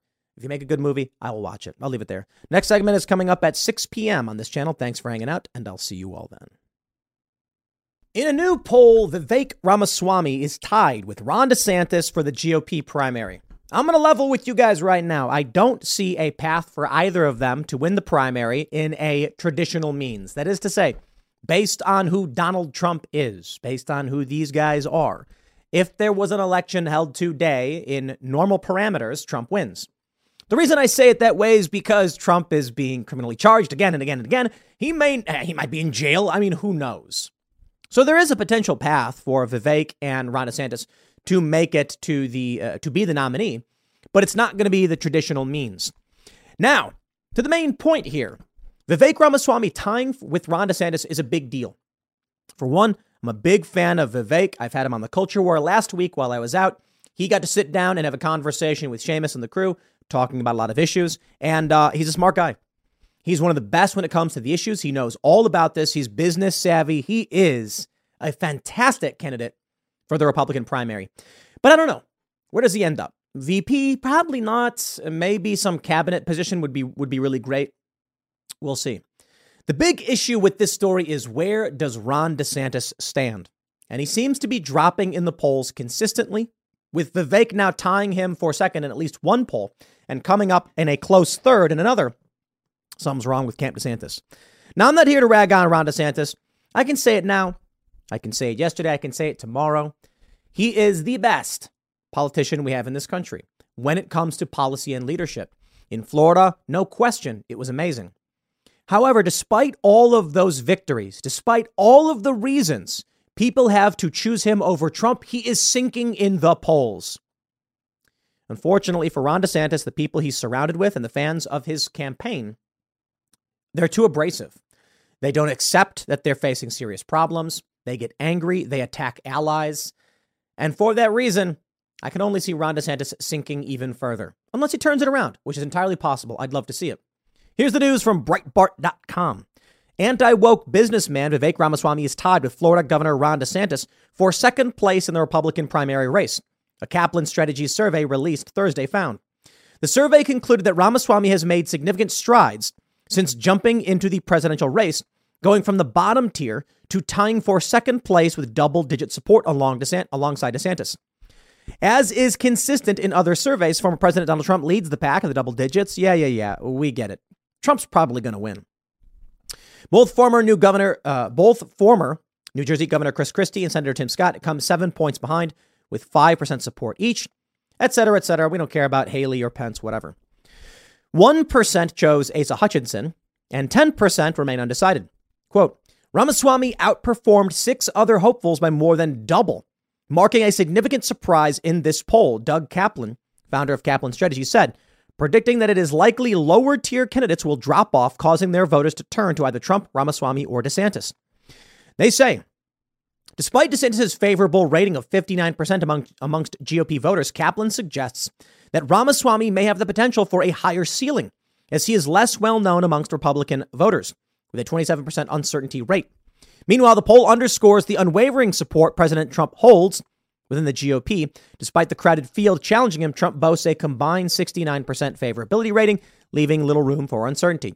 Now, before I read further, I want to stress, I'm not here to rag on DeSantis, okay? But I mean, look, there's bad news a coming. Tying with Ramaswamy? I mean, you got DeSantis, who wins Florida by 1 million votes, tying with somebody else. I can understand DeSantis in second position behind Trump. I can understand Trump winning.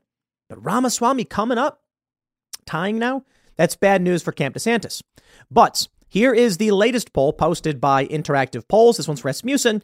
Ramaswamy's at 3% in this poll. Okay, so as much as I'm a fan of Vivek, let's just make sure we're considering all factors here.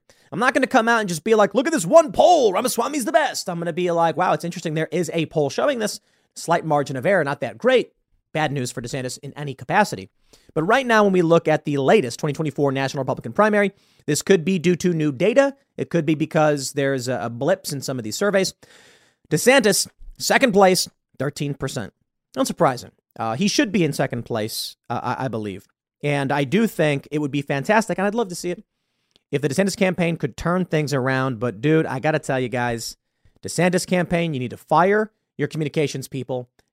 Absolutely just get rid of these guys. Your surrogates on Twitter are destroying your campaign, and your fans ain't helping either. I see Mike Cernovich tweeting about it, and I agree. Even when I defend Ron DeSantis, I still get insulted by people. It's ridiculous. And then I'm talking to these DeSantis supporters, and they're like, yeah, but Trump supporters do this. You know, you've got Alex Brusowitz and Laura Loomer. And I'm like, yeah, but dude, you may get some flack, sure. I'm going to tell you this. I don't know your experience. I can only tell you that I literally, in a morning segment, called for an investigation of Donald Trump into the criminal murder of an 8-year-old American girl. I've said it 7 or 8 times in the past several months. I'm not saying Trump's guilty.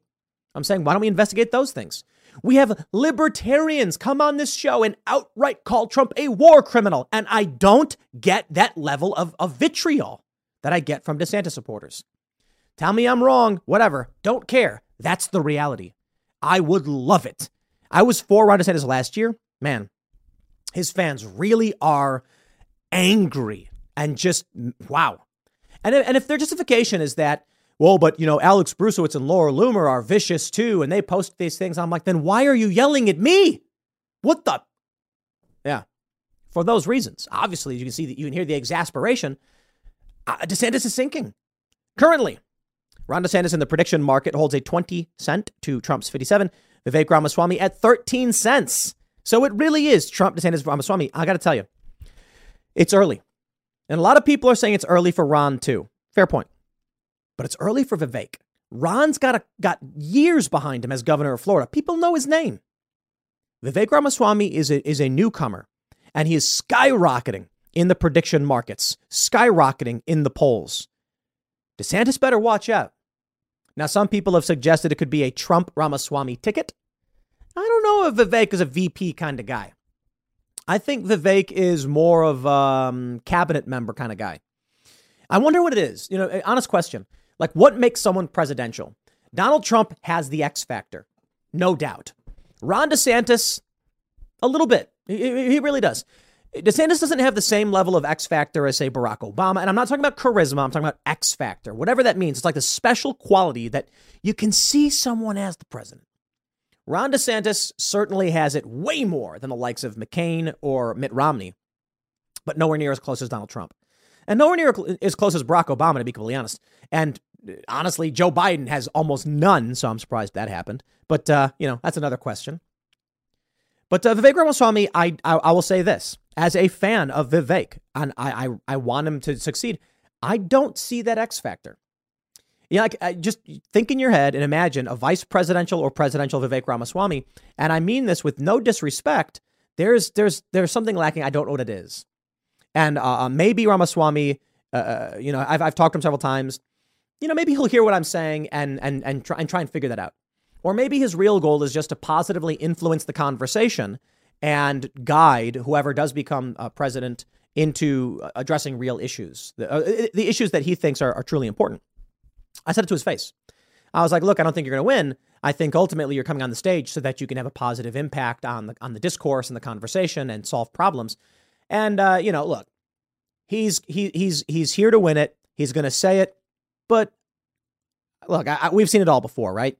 How many people are just running so that they can come out and get like one issue on that debate stage to try and get it addressed? Some people are just running for book deals. I don't think the guy who's worth $500 million needs to worry about any of that. I think there's things he genuinely cares about. I think he's trying, but I think he's a smart guy. I think he knows.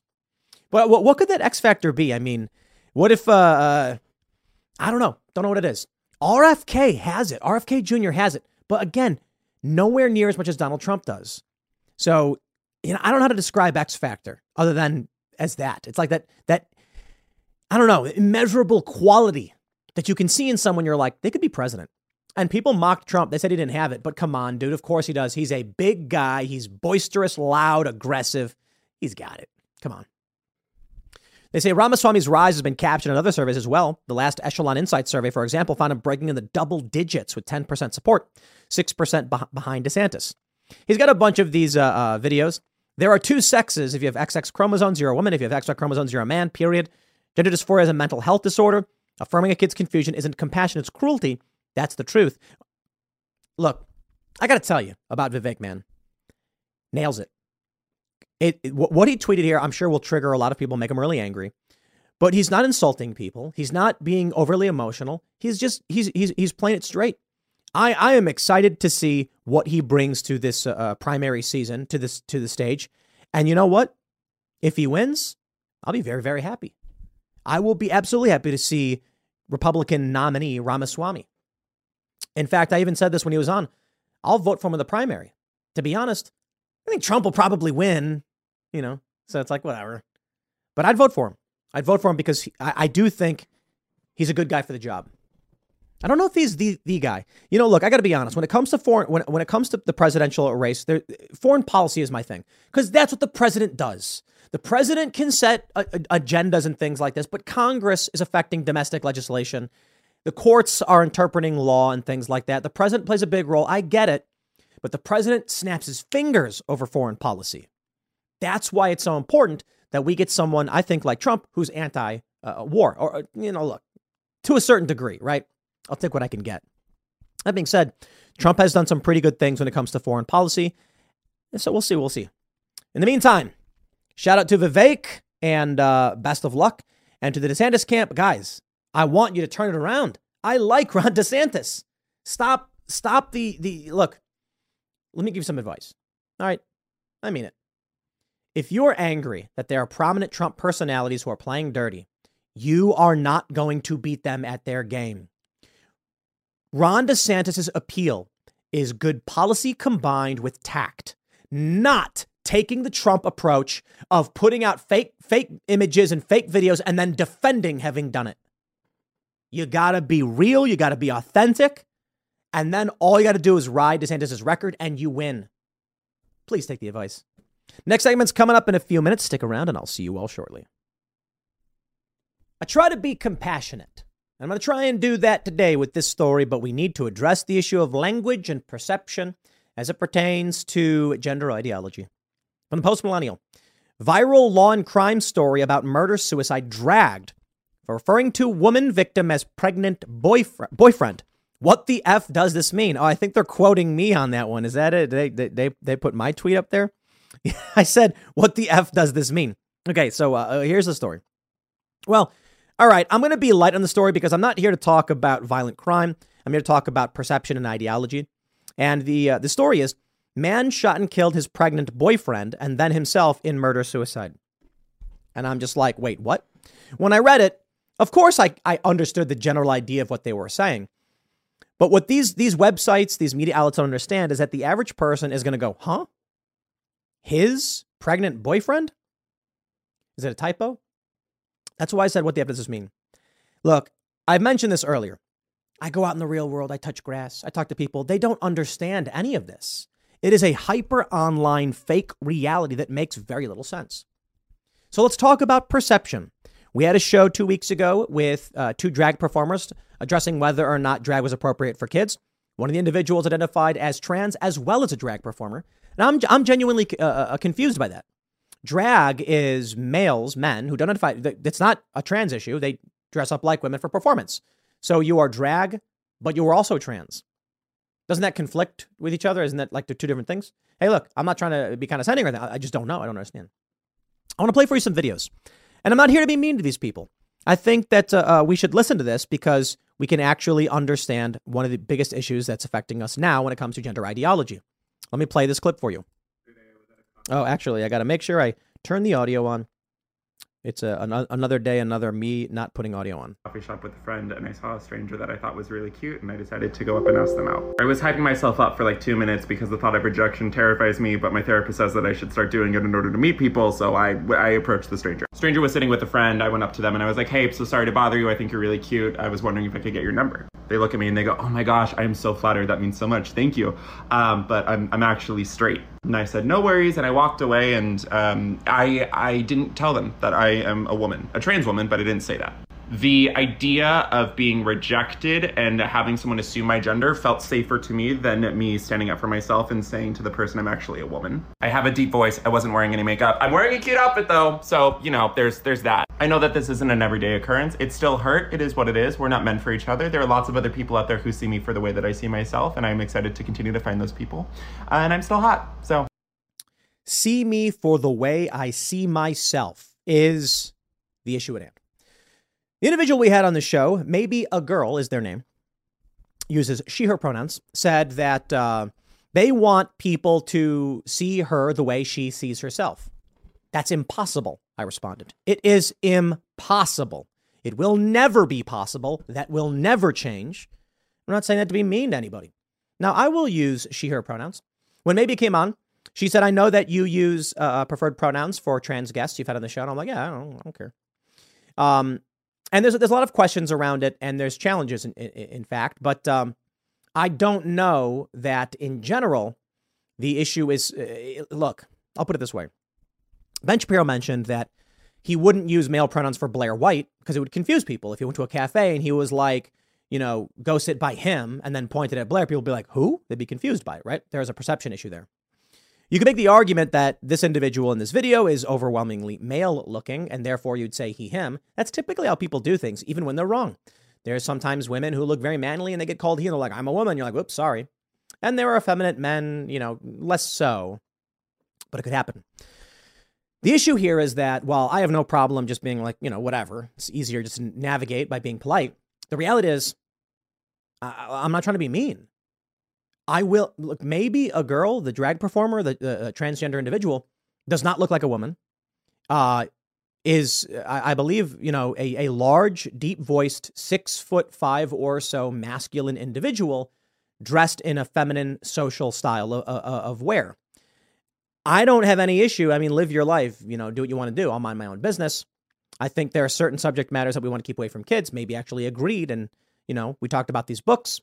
I do think there's some tribal element that makes it difficult for them to come out against it. Or in reality, maybe many of them want the kids to get access to these books. But the ultimate reality is this. This person here, hey, live your life. Be happy. Tell yourself you're hot. Do whatever you want to do. We all try to get by, build our confidence. And it's a good thing. You know, not always, but there are a lot of guys. I see these posts from people, incels or whatever, and online getting made fun of. And it's like, dude, you watch videos of these guys, and many of them are average looking dudes. You need to just start working on yourself. You need to believe in yourself. Well, a lot of people are socially maladjusted, and they lack confidence. Hey, this person's got confidence in spades. But here's the issue I'm getting to. Saying, I did not tell them I was a woman. Why would you have to? Why would you have to? And that right there is the point. This idea from these people that the world must see them the way they see themselves. It's like asking for a pot of gold at the end of a rainbow. It doesn't exist. You can't convey that information to someone before they've met you unless you've met digitally and communicated already. That is to say, if I walked up to someone and said identified as non-binary, how would they know unless I told them that because I am perceivably male? In which case, the questions they have, the requests they have, they're impossible. This individual said, it still hurt. Why? This person said nice things to you and had no way of knowing that you were a trans woman. They have no way to know that. We're supposed to just make assumptions to spare your feelings. You see, ultimately what it comes down to is there is no way to spare someone's feelings. End of story. If you call a biological woman trans and use the wrong pronouns, she'll get upset. If you call a man a woman, he'll say, those are fighting words, he'll get upset. I mean, typically most people just ignore it. But how are we supposed to know what your pronouns are? We're supposed to ask?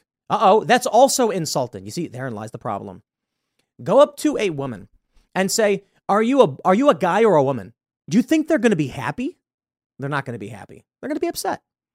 There's no way to navigate this. Individuals want everyone to see them the way they see themselves. And then it comes down to a question of medical care. I'll play another video for you. 23 doctors still forcing their trans patients to sit there and misgender themselves multiple times over and fucking over again to satiate their confusion and curiosity, and how they seem to just not be able to understand how I said I take testosterone because I'm transgender, my body doesn't produce its own, and then later saying how, like, referencing my pregnancy and this and that, and she just didn't get it. Just didn't fucking get it. Just had to, like, really drill it in that she was confused. All right, let's break this one down. I'm not going to play the full video. A trans man, biological female who takes testosterone, identifies as a man, went to the hospital. The doctor said, do you have a uterus? Are you female? Explain this to me. There's a reason for it. It's not because they're mad at you. It's not because they hate you. It's because they're trying to help you and save your life. Females and males have different organs. Isn't that crazy? Yep. Different organs, different body parts, and in fact, different body shapes, different collagen, different muscle density, different bone density. Man, it's crazy. Males and females, very different. This individual is offended and angry that a doctor repeatedly asked about, tell me the limits and and who you are and what you have. This is important. It's important because if someone is, I don't know, like experiencing some kind of bleeding, and then it turns out that they're a man, they're male, the doctor's not going to assume it's like an ovarian cyst or cancer.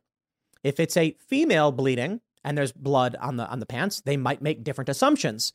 These assumptions are very important in rapid treatment of someone who is injured or suffering some kind of ailment. Now, as we enter this world of transgender issues, there becomes a question about how to give people proper medication when they're offended if you do. Let me tell you a story, my friends. Did you know that it wasn't until the 90s that clinical trials required male and female test subjects? How about that? The pharmaceutical industry would do tests mostly on males, and they would get their results. Unfortunately, this meant the medication that they would put out wasn't tested on women because they really didn't know. They didn't know. Pain medication, for instance. There's some pain meds that don't work as well on women. And so they would just think that women were whining. It's like, no, this numbs the pain for dudes, but not for ladies. So they passed a law saying you've got to do clinical trials on men and women because we got to have the data on that. They're different hormones, different bodies, different sugar levels, different fat levels. It matters. It matters a lot. If someone comes to the doctor, and Steven Crowder did a good thing on this. He went to Planned Parenthood or something, as a trans woman, and said that he was pregnant, that he took a pregnancy test, something like that. It's been a while. And they just said, okay, sure, fine, whatever, have a nice day. The reality is, if a woman urinates on a pregnancy test and it says positive, probably pregnant. If a man does it and it says positive, likely cancer. That's an interesting thing. Not always, not absolutely, but an indicator. They didn't say anything. This is the importance of knowing whether or not someone is male or female, whether they take testosterone or not. They'll say, are you on any medications? Yes, I take this, that, or otherwise. I take testosterone. Say, okay, what about any other drugs? This person could simply say no. So what happens if the doctor says, you know what, fine, you're a man, I'm going to treat you exactly as a man, and then their blood congeals, something horrible happens, and they die? The doctor's responsible. Herein lies the big issue that needs to be addressed. By all means, I have no ill will towards Kane the dad or this other trans person. I want them to be happy. I'm happy that they're doing the best they can to try and live their lives for whatever reason. But I want you all to know, there will never be a circumstance where I see you as you want to be seen, because it's not possible. Now, people can lie and be nice. Some trans people will pass to varying degrees, and people will genuinely see them, as male or female. But for many people, you will be seen as you are seen. That's it. Not for how you want to be seen. Hey, you know what? I'd love it if I had a full head of hair and perfect teeth. Instead, I've got crooked teeth. I'm bald. I'm genetically missing one of my lateral incisors. Ain't never coming back. And you know what? Maybe I could have gotten some kind of affirming surgery or whatever. I don't do that. People are like, you wear a beanie to hide that you're bald. Like, I don't know. I've kind of always worn a beanie even when I had hair. It's just like part of the, style or whatever. I don't know, whatever. If I really cared that much, I'd have gotten my teeth fixed a long time ago. Now, my teeth, the only thing wrong with them, crooked. But therein lies the point. I can't go to people and be like, I want you to see me as having perfect teeth. I'm just like, this is who I am. It's what I am. I don't know. I ain't crying about it. I like, I lost a lot of weight in the past couple of years because I, gains and fluctuates. I was really skinny when I was a teenager, skating all the time. And then in my late 20s, I started gaining a little bit of weight. Mostly in the past couple of years, gained a little bit of weight. Decided to lose it. Didn't really care that much about appearance as obviously. But I do it for myself. If there's something I want and want to be and want to look like, I'll do what I can for me. I wish that these other people could see that too, that they can just be themselves. But I suppose the real issue is that to varying degrees, people are not okay with themselves. I think social media is making people insane. It's unfortunate. I know that the left is going to say these people are being themselves by taking testosterone and getting surgery and all that stuff. And I'm like, no, that's the opposite of my point. I wish they could be okay with who they were. I understand they can't. Fine. I'm not them. They can live their lives. Let's just make sure we're protecting kids so that kids don't grow up to become unhappy, in these ways. For these individuals, the fact that even after everything they've done, they're still getting angry about it, I think says a lot about what they're truly trying to accomplish. It's not about doing something for themselves. It's about doing something for everyone else. Seems contradictory, right? These individuals are trying to be their true selves, taking these medications. No, I don't see that. These people are trying to become something for other people to see, and they get angry when other people don't affirm that view. I guess I can say it this way. People look at me all the time. I don't care what they think. I really don't. If I did, like I said, I get my teeth fixed or something. I don't know. I'm just me. I do my thing. Life is life. I'm happy with who I am. And I just try to be a better version of myself every day. Other people are going to see me as things that I'm not. Whatever. The left lies about my political views. It's fine. I went down to the Cellular Performance Institute and I received some experimental treatment for my hip problem. Seems to have cured me. Prescribed by a doctor, for sure. And I get this tweet where they're like, Tim will rag on vaccines, experimental vaccines all day, but then he'll go down and get experimental treatments. What an idiot. I'm like, no, I don't. No, I don't. I rag on mandates, and I've said this over and over again. I don't care about experimental vaccines. I think it's good that Trump funded experimental medicine. I think it's bad the government mandated it, period. I think Fauci lied. But I like experimental medicine. I like right to try. But they lie about who I am every single day. Well, that's just it. Lying is wrong. But the reality is, there's something I can do about other people seeing me in a certain way. Now, the liars I can call out. The media, the press, when they lie about my views or whatever, yeah, call those people out. But if I go down the street and someone's like, oh, that Tim Pool guy, he's a Republican, conservative, pro-lifer, whatever, I'm like, you know what I can do? I can go and tell them it's not true, if I really care. Or I can just accept there's a lot of people who believe a lot of fake things about me, and I can't change that about everybody. As for these individuals, you've taken medicine, you've taken hormones, you've gotten surgery, and still, for many of you, people will not see you any differently. This will never change. That's it. The thing about trans women, overwhelmingly, you can tell they're trans. That's not an insult. I'm not trying to be mean. It's just true. For trans men, I was talking with an LGBTQ activist type saying trans men have big hips. They do, because females have wide hips and their shoulders are not as broad. So you can see these things, the facial features. Many people argue that it's easier for a female to pass as a man after transitioning than it is for a man as a woman. To varying degrees. I would agree with that. Because testosterone has a lot of pronounced dramatic changes on the body. I don't care if you want to get surgery, get hair plugs, if you want to get laser hair removal or take hormones, do you. But I will say this. It is not a good thing that in our country and society, people are so unhappy with who they are that they try to surgically and medically become someone else. I'm not singling out trans people on that point. I'm talking about all plastic surgery, be it breast implants, hair plugs, whatever. Just do be you. But you know, I wear a beanie all the time. Well, that's part of who I am, I guess.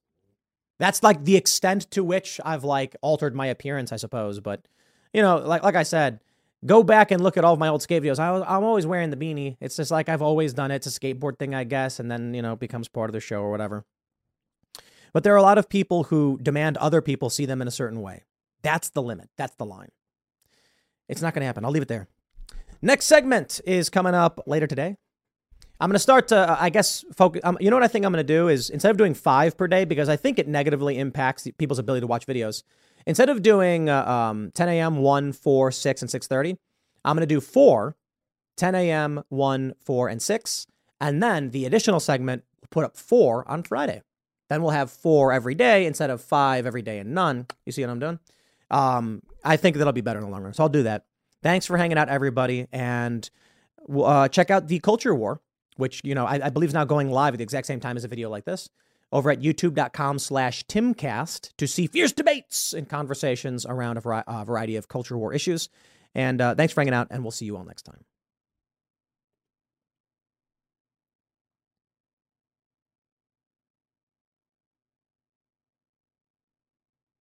Lucky Land Casino, asking people, what's the weirdest place you've gotten lucky? Lucky? In line at the deli, I guess? Aha, in my dentist's office.